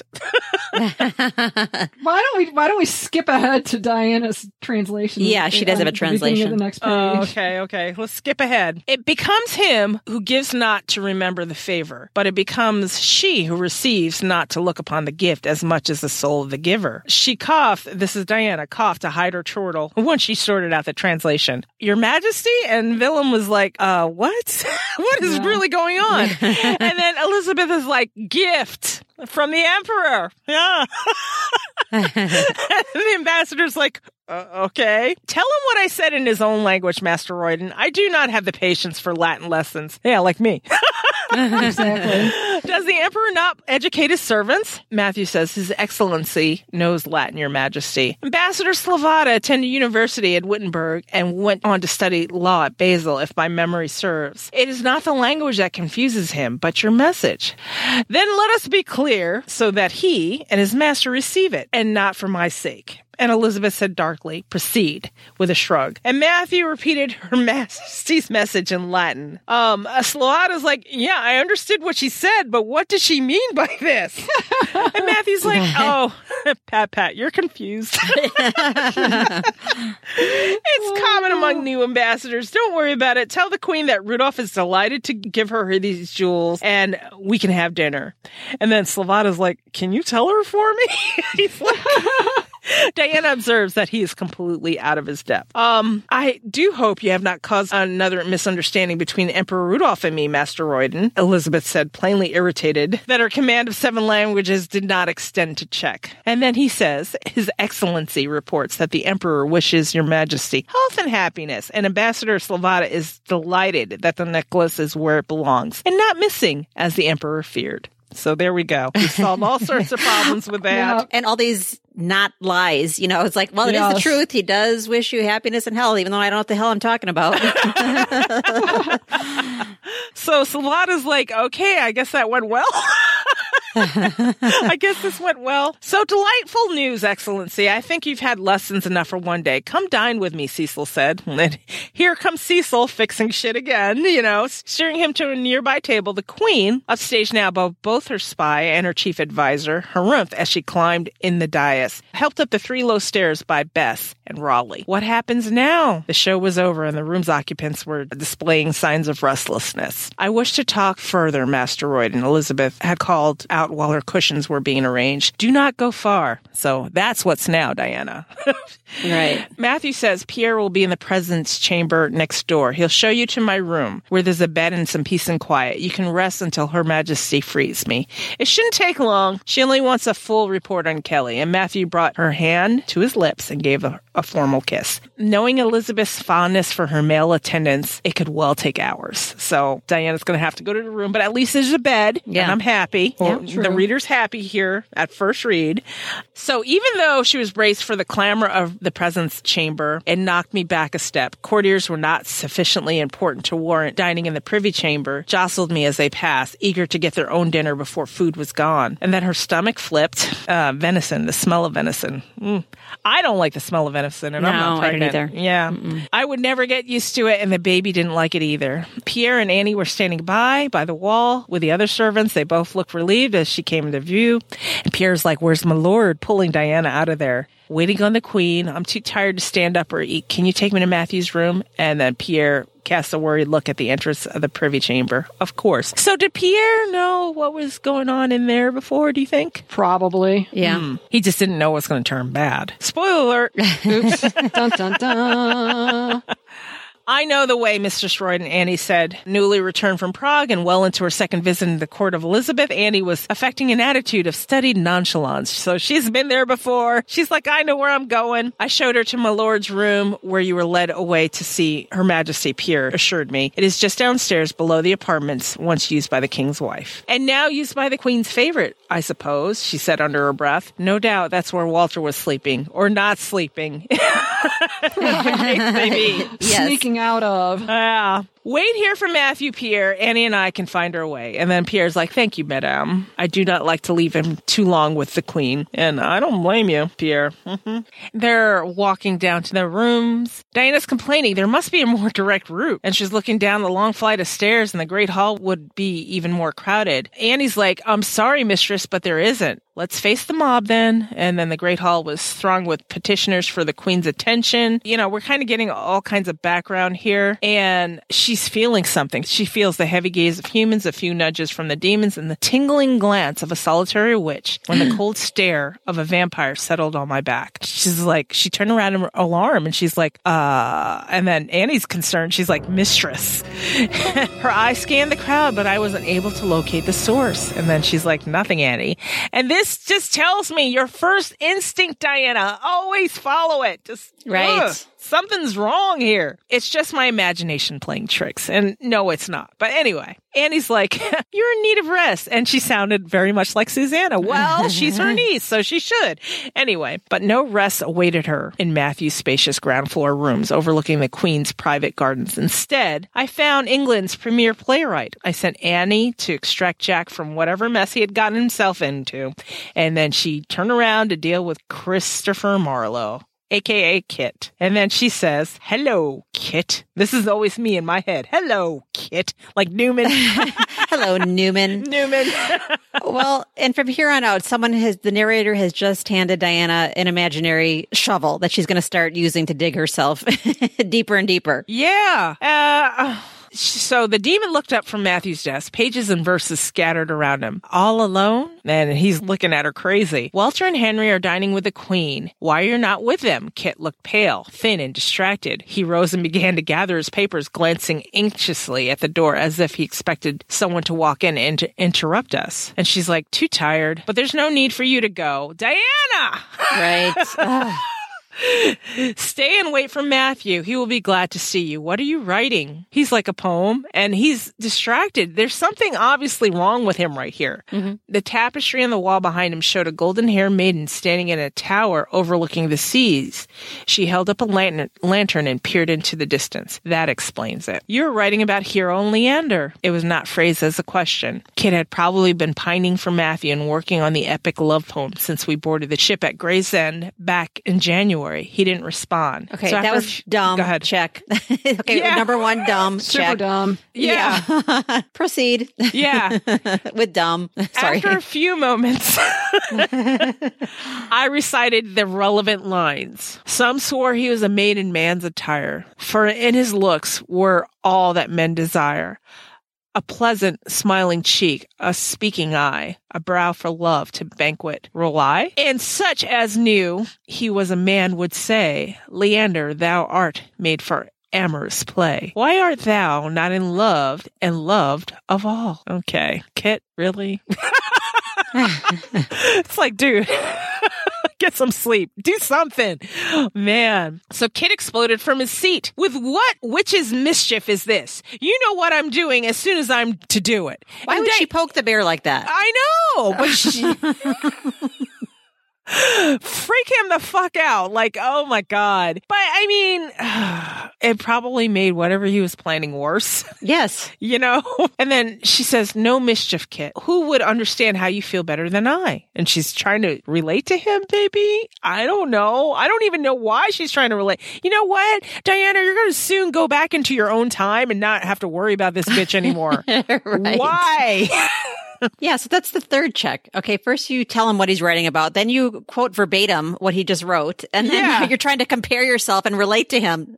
I mean, 3 strikes, Diana. I mean, she was just, it's like, give him more fuel. Can you give him more fuel for his madness at this point in time? No. Maybe she wanted to poke the bear, you know? Maybe since she's feeling more secure in her relationship with Matthew right now, she's maybe rubbing his nose in it a little. Yeah. You know what I mean? Yeah. It's like not consciously, but maybe just a little part of her is like, oh, I understand how you feel. It's okay. Pat, pat. You know, which is kind of dismissive. You know what? She's mirroring Matthew's behavior towards him and thinking she can get away with it. Yeah. True. Yeah. And Kit's like, I don't know you like that, bitch. Yeah. Right. And you're going to poke a mercurial, unstable bear as well. Yeah. Mm-hmm. It's like, ooh, that's like playing with the rabid raccoon. Yeah. Don't. So Kit seemed to gather his control. Though his hands were shaking as he stood, he's like, I must go. I'm to meet somebody in the tilt yard. There's talk of a special pageant next month before the Queen sets off for her summer travels. I've been asked to assist. Every year, Elizabeth progressed around the country with a wagon train of attendants and courtiers, sponging off her nobles and leaving behind enormous debts and empty larders. Oh, my God. Yeah. That was a nice little lesson. Yeah. Well, yeah, that was a very succinct lesson because that was true. I mean, getting a visit from the Queen on her summer progress could bankrupt you quickly. Wow, shit. And often did with many nobles. Let me take you on a tour. It's like, oh, Lord, have you not watched every horror movie ever growing up, Diana? Yeah. If someone wants to take you on a tour, you say, no, thanks, I'm fine. Right. It's that Geico commercial. When you're in a bad horror movie, you make bad decisions. That is so true. Let's hide behind these freaking chainsaws. Yes. And he comes out, the murderer is like, his eyes are rolling. Yeah. I'm the blonde cheerleader who's going to walk off by herself. And there's that one girl crying. She's like, why can't we get in that car that's already running? No, I got a better idea. Yeah. This is Diana right now. Do not grab Pierre. That would be a good idea. Yeah. Oh my God. So Diana says, I'll be sure to let Matthew know you were here. He'll be sorry he missed you. And then Marlowe, a bright gleam entered Marlowe's eyes. This is when he gets the idea. Perhaps you would like to come with me, Mistress Royden. It's a fine day and you have not seen Greenwich. So yeah, like Jean said, you want a tour? Mm-hmm. No, just say no. Oh God. And Diana, this is the part that puzzles me. Like I had said before, you're getting ready to leave this period in time and not have to think about this bitch again. How about no thank you? I'm just going to lay here and chill the fuck out.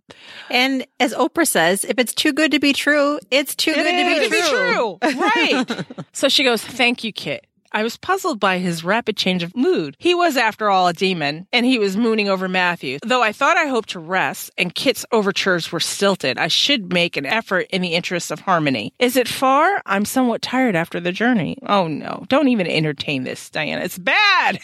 Don't do it. Don't do it. No, Diana, no. Well, and she's thinking like a human, trying to explain away red flags. Yeah. Oh, my God. She did not listen. Who is that? Gavin, what's his name? Gift of Fear? There's a guy who wrote the book that Oprah, in fact, I saw it. Yes. Gift of Fear. It's like when you've got that bad feeling, listen to it. Yeah. Listen to it. Yeah. You were born with that for a reason. Yeah. Yeah. And Kit's like, not far at all. He bowed. After you. Now, fuck that shit. He's not going to be behind me. He's not, you know what I mean? It's like, oh. Okay. So the tilt yard at Greenwich resembled a grand track and field stadium with roped off areas, athletes, stands for spectators, and scattered equipment.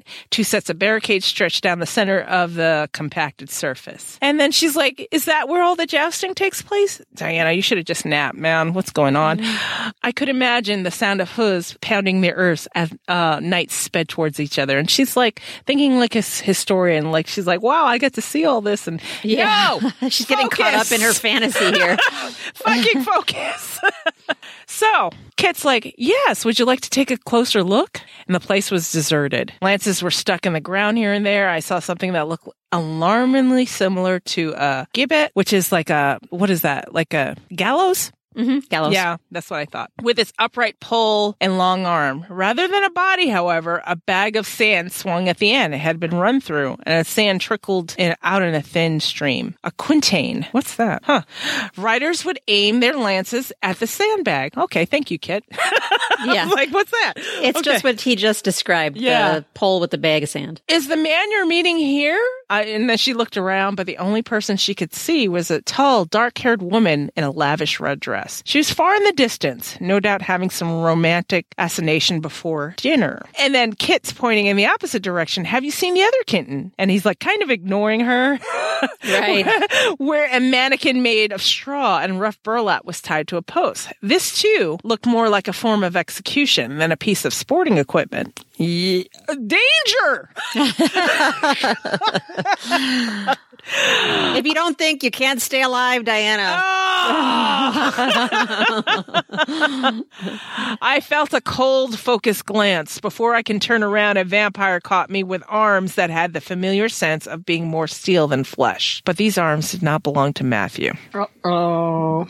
Why, she's even more delicious than I hoped, a woman said, her cold breath snaking around my throat. And then Diana's like, roses, civet. And then she registered the scents. And then she remembered Septour, Louisa de Claremont's room. And Kit's like, something in her blood is irresistible to Weirs. I don't understand what it is, but even Father Hubbard seems to be in her thrall. He's just whining here. He's like, oh my God. So while he's whining. Marcia. Exactly. While he's fucking whining, sharp teeth are like against her neck. She's like, it will be amusing to play with her. Oh my God. Oh, Diana, why? I told you to stay downstairs. Oh, okay. Anyway, Kit says our plan was to kill her. Oh shit. That's what I knew. I was like, oh my God. He was even twitchier and more restless now that Louisa was here. And this is Diana. She's remaining silent, trying desperately to figure out what's going on. And then Kit's reasoned with himself that once she's dead, everything is going to go back to normal. Mm-hmm. Kit has clearly crossed that boundary.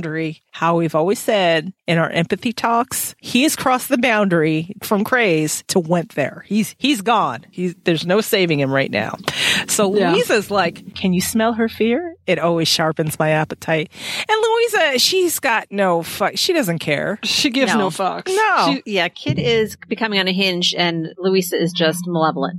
Yes. Oh, and Louisa's dumping kerosene on that fire big time. Yes. So Louisa says, but you're pale, Christopher. Do you need more physic? And then Louisa modified her grasp on Diana so she can reach into her purse. She's like, hey, you want some more shit? I got some.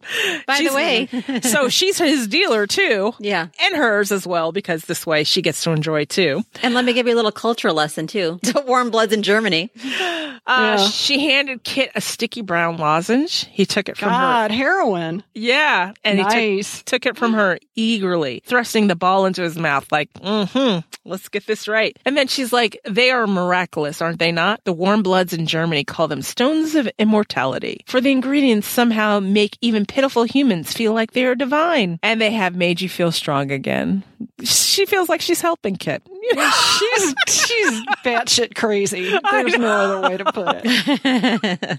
And Kit's like, it's the witch who weakens me. Fuck.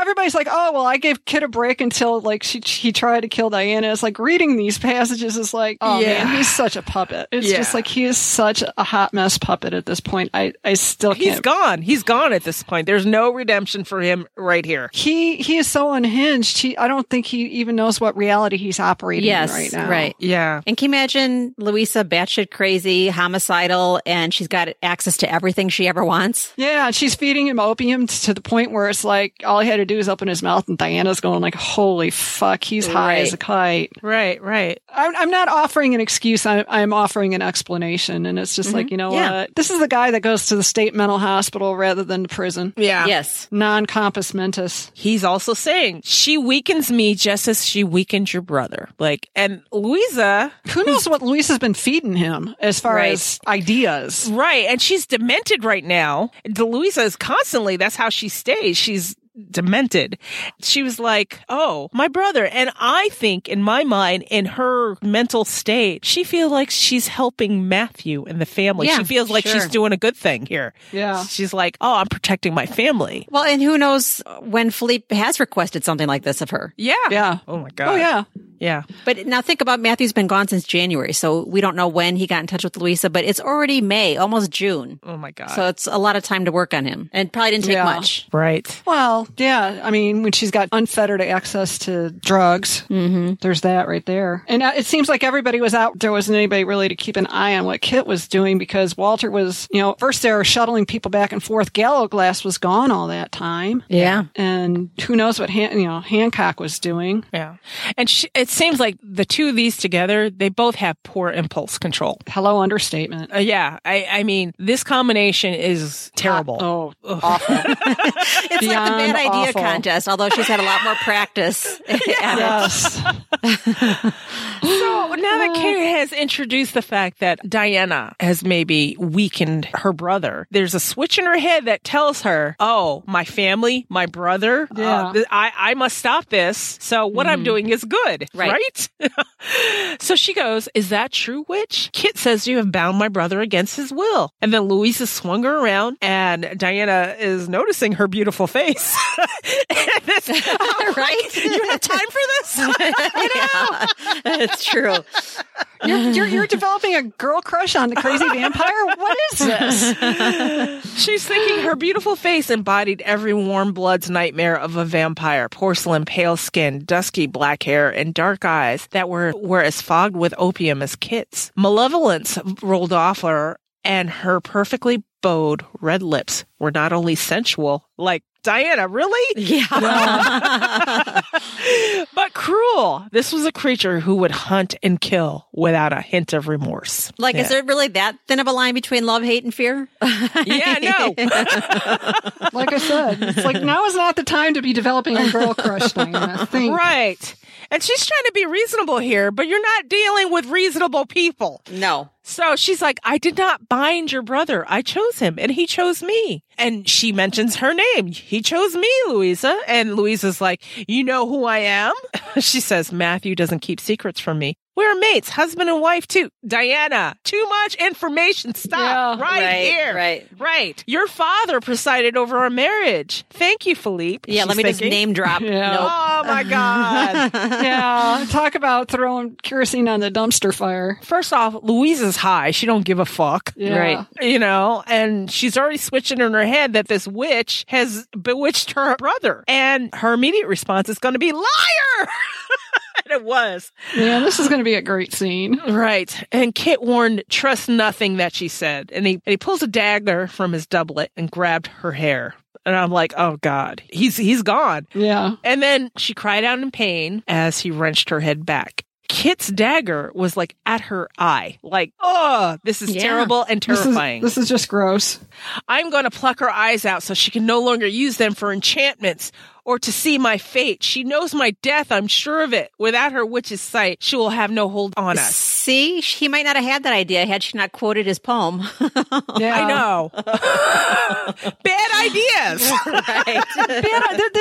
This should have been the one with bad ideas, not the one with Twisted Sister. Yeah. Although Twisted Sister was pretty good. Yeah. Yeah, it's pretty accurate here. Okay, so Louisa says, the witch does not deserve a swift death. And she's bitter about this. And then Kit's pressing the point into her flesh just under the brow bone, and a drop of blood is rolling down Diana's face. And he's not fucking around. He's like, that wasn't our agreement, Louisa. To break her spell, I must have her eyes. Then I want her dead and gone. So long as the witch lives, Matthew will not forget her. I don't feel sorry for you. No. Louisa's like, shh, Christopher, do I not love you? Are we not allies? And Louisa, this is when we're seeing a side of Louisa like, oh, this bitch is cunning. She just, yes. This is as bad as Gerbert and Juliet in the show. This section right 100%, yes. Or even Gerbert and Satu in the TV version. Yeah. So Louisa reached for Kit and kissed him deeply. She moved her mouth along his jaw and down to where the blood pounded his veins. So she kind of saved Diana's life here a little bit. I'm not thanking her that, though. No, don't even think about it. Yeah. She moved her mouth along his jaw and down to where the blood pounded in his veins. Her lips brushed against the skin. Then I saw the smear of blood that accompanied her movement. Kit drew a shuddering breath and closed his eyes. Louisa has no fear of drinking out of somebody. Really kinky, too, because Louisa's got a hold of both of them at the same time, and she's like, and Diana's like, what kind of fucking mess did I get myself into, right? Yeah. So Louisa's drinking from the demon's neck. While she did, they stood in a tight knot, just like you said, all locked together in their vampire's strong arms.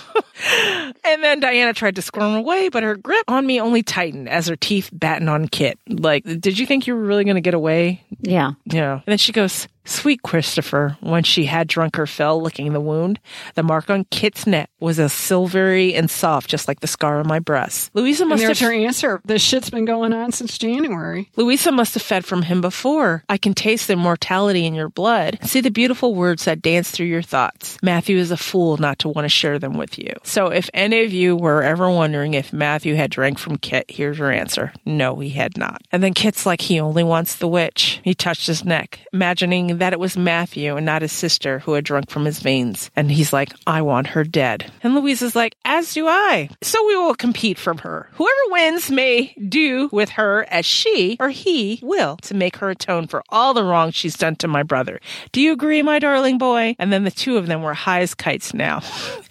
Now that Louisa had shared Kit's opiate-laden blood, I had started to panic and then read Philippe's instruction at Septor. Think. Finally. Yay, Stay alive. she's back. Yes. Can you play some royal trumpets or something there? Yes, I shall. And then I remembered the baby, and my panic returned. I couldn't endanger a child. You just now remembering a baby? Really? Oh my God. Okay. Kit nodded. I will do anything to have Matthew's regard once more. And Louise is like, I thought so. Smiled and kissed him deeply again. Shall we choose our colors? And that's the end. Oh my God. Da, da, da. It's going to be the episode break, too, I'm sure. Yeah. Yeah. Whenever I saw Christopher Marlowe's quote, make me immortal with a kiss, I always thought of Matthew, but now it just totally reminds me of Louisa. Oh, Yes. God. This was quite the double feature. Yes. It is. This was packed with so much. And I remember when we planned this, it's like, oh, it's just the library letter and this chapter with the queen. It's no big deal. But I forgot about this portion as we were Yes. discussing before this. Yes. Yes. It's like, oh my God, we've got Louisa and Kit, too. Shit. So I'm glad, audience, if you're still with us. Yes.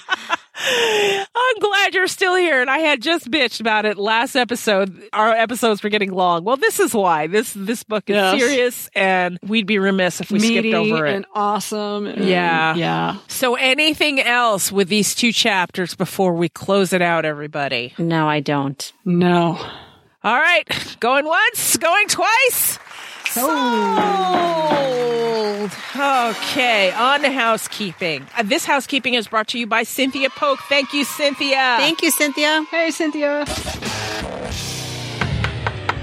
Housekeeping. Who wants to start with the housekeeping? I will. Okay. Hey, demons. I'm right there with you on the lack of vellum savvy upon the first read. Clueless describes me to a T. Thanks for making me feel less ignorant. As they departed Prague, did I miss something, or do they seem to travel on which wind from Prague to the North Sea? That's a hell of a trip, especially via horse. Love, Gail, and Winston-Salem. Thank you, Gail. Thank you, Gail. Gail. I'm glad we can all be ignorant together because God knows a lot of things about this book made me feel ignorant. You know what? We've never been the people that have claimed to know everything about this book. We still learn things as we read these books. So let's share in our ignorance, shall we?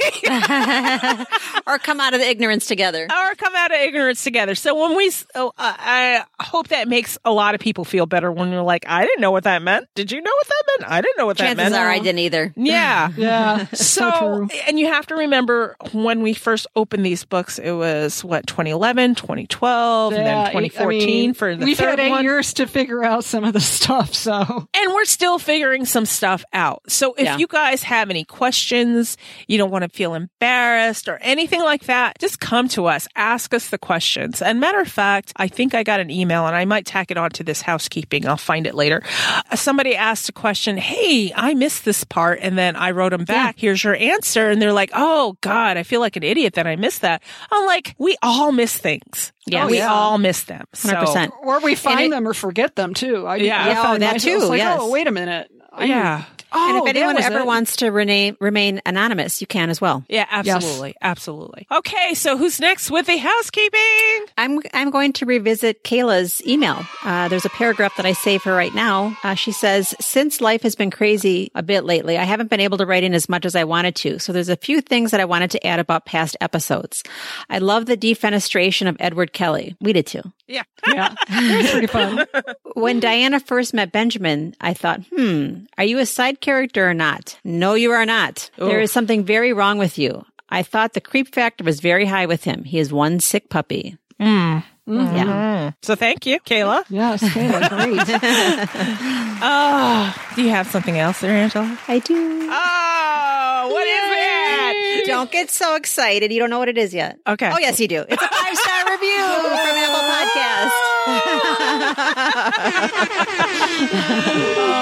Podcast.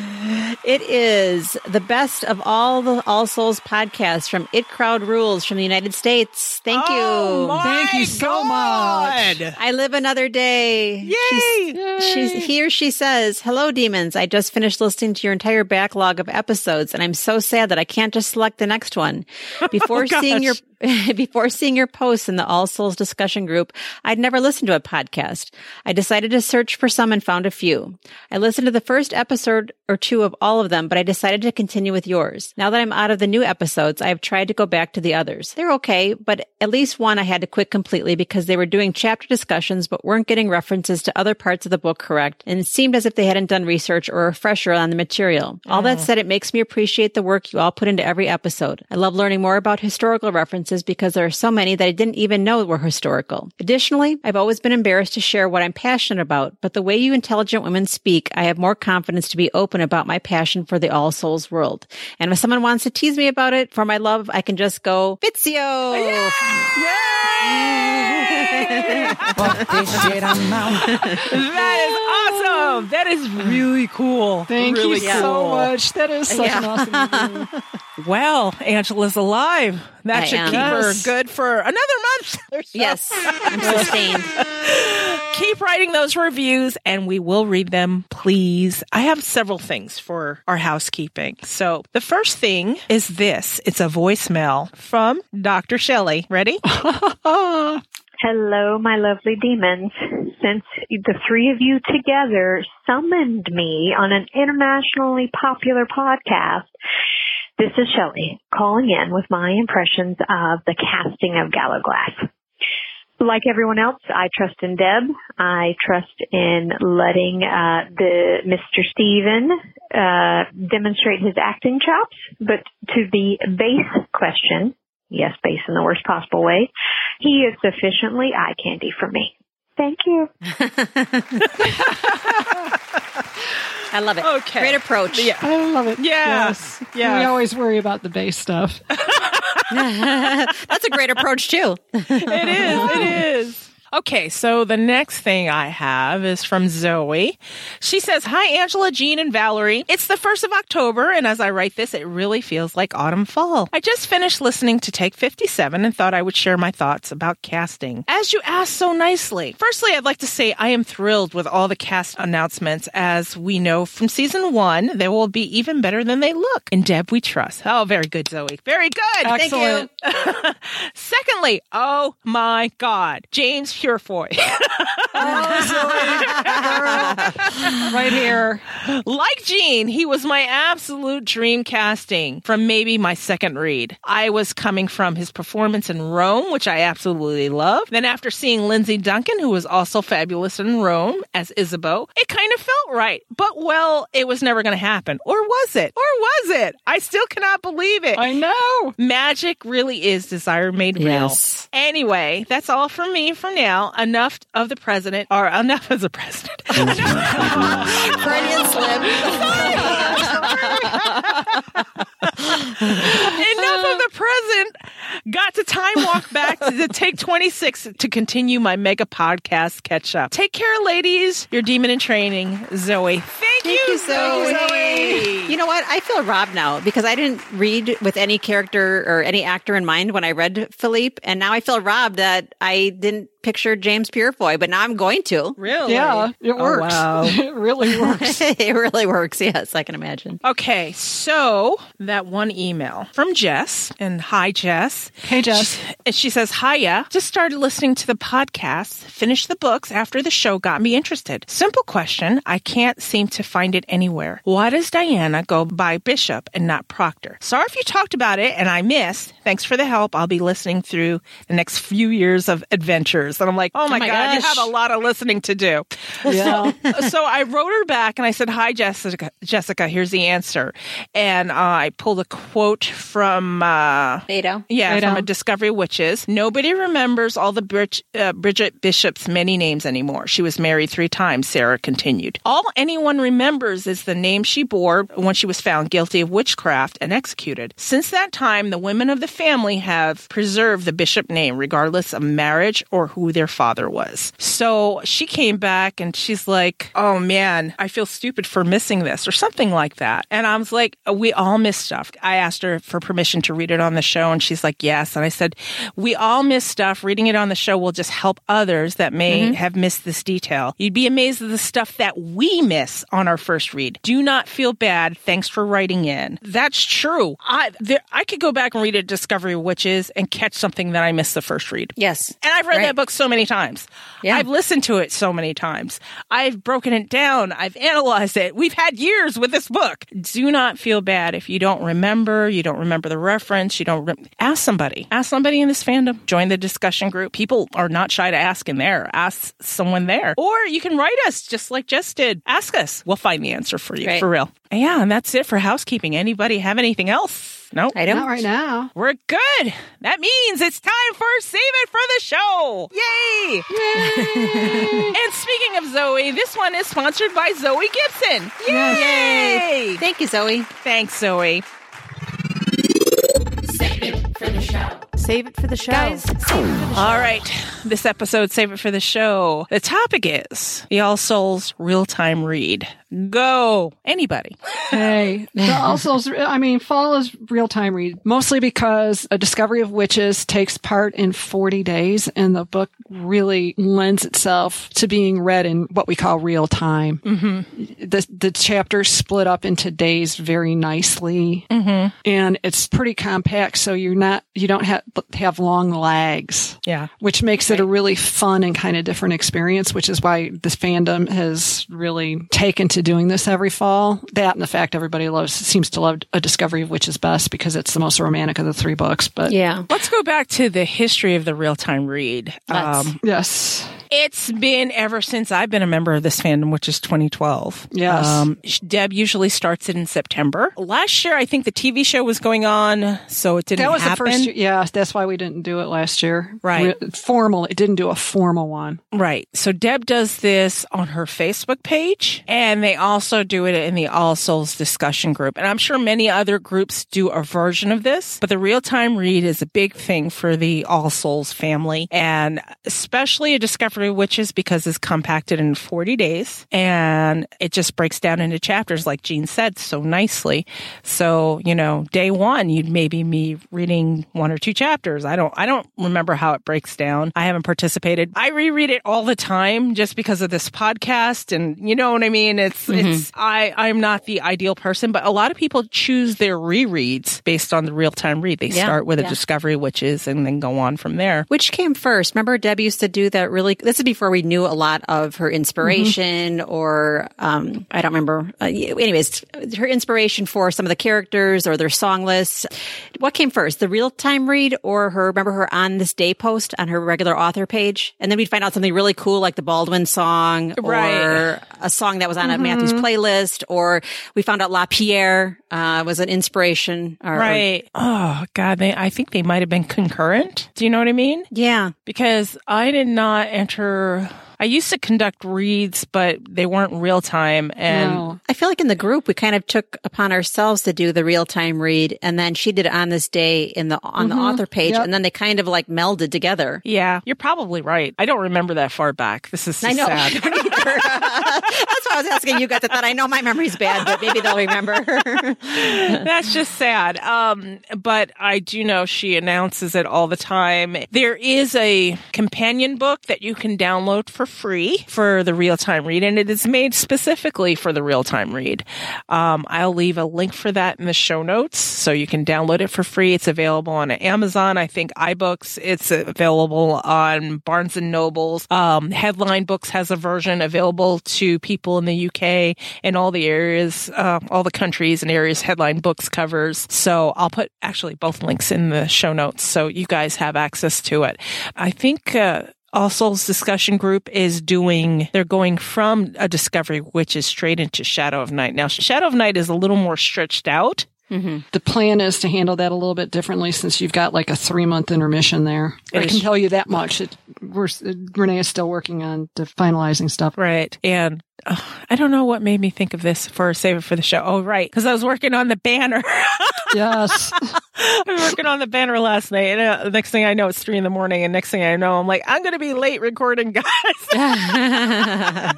Don't get me started with Photoshop. Anyway, yeah, that's what I have for real-time read. Yeah, what's the best place if let's say you're not a member of the group, what's the best place to catch on to the real-time read? Does she do anything on Twitter or anything? Does anybody? Her author page. This year, they're doing stuff every day on the author page. Mm-hmm. Oh, okay. On her Facebook page or? It's on her Facebook page, her author page. It's kind of like the meld of On This Day and the real-time read because she'll give you the passage from the real-time read and then give you maybe a little bit of tidbit background. Okay. So I'll put a link to the author page on the show notes too. So you guys can join in. It's really fun. I'm told I don't necessarily participate in them. Like I said, I tend to be immersed in these books all the time. So sometimes I need a break. Right. Yeah, that's it. Wow, really? Yeah, that's it. What do you want it to be? We're easy demons today. Yeah, we are. Okay. We're not riled up. We're content demons today. Right. Yeah. Okay, so stick with us, guys. And after this break, we'll do last thoughts and things we cannot let go of. Start thinking of your last thoughts. Holy crap, this can be a long episode, but people are going to have to forgive us. Bygones.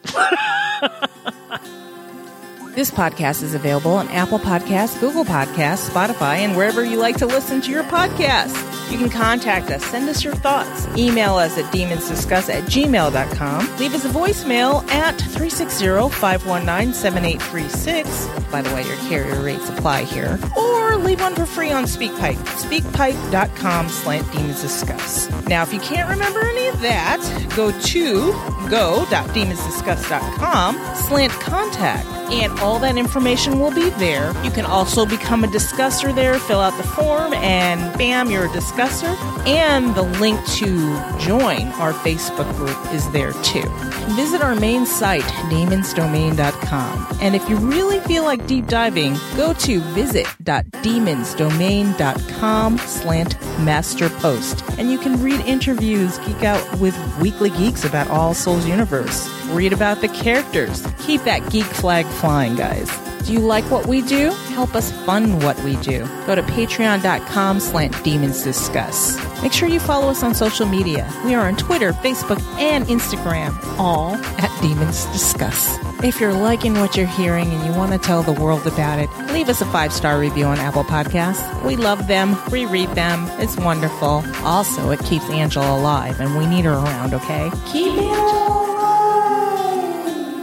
Jean, do you have any last thoughts? I'm looking forward to our celebratory chapter or episode 60. Yes! Because it's all about Angela, my favorite guy. That's right. That's right. We are going to take a little chapter break next episode and take 60. Like we said, on the 10s is always a character study. Mm-hmm. It's a don't hate but appreciate episode. There will be a lot of appreciation, and I am the one to take the blame for this because I suggested it. So I figured rip the Band-Aid off. It was not me this time. I'm not taking the blame for this. Rip the Band-Aid off, get it out of the way. Let's talk about Baldwin. So the next episode will be Take 60, and we will be talking all about Baldwin. You can tell we need a little bit of chapter break after that shit. God. Jesus, I know. I need I'm not ready to go right back to more Louisa. And no, yeah, right. That shit crazy. Need a palate cleanser. Thank you.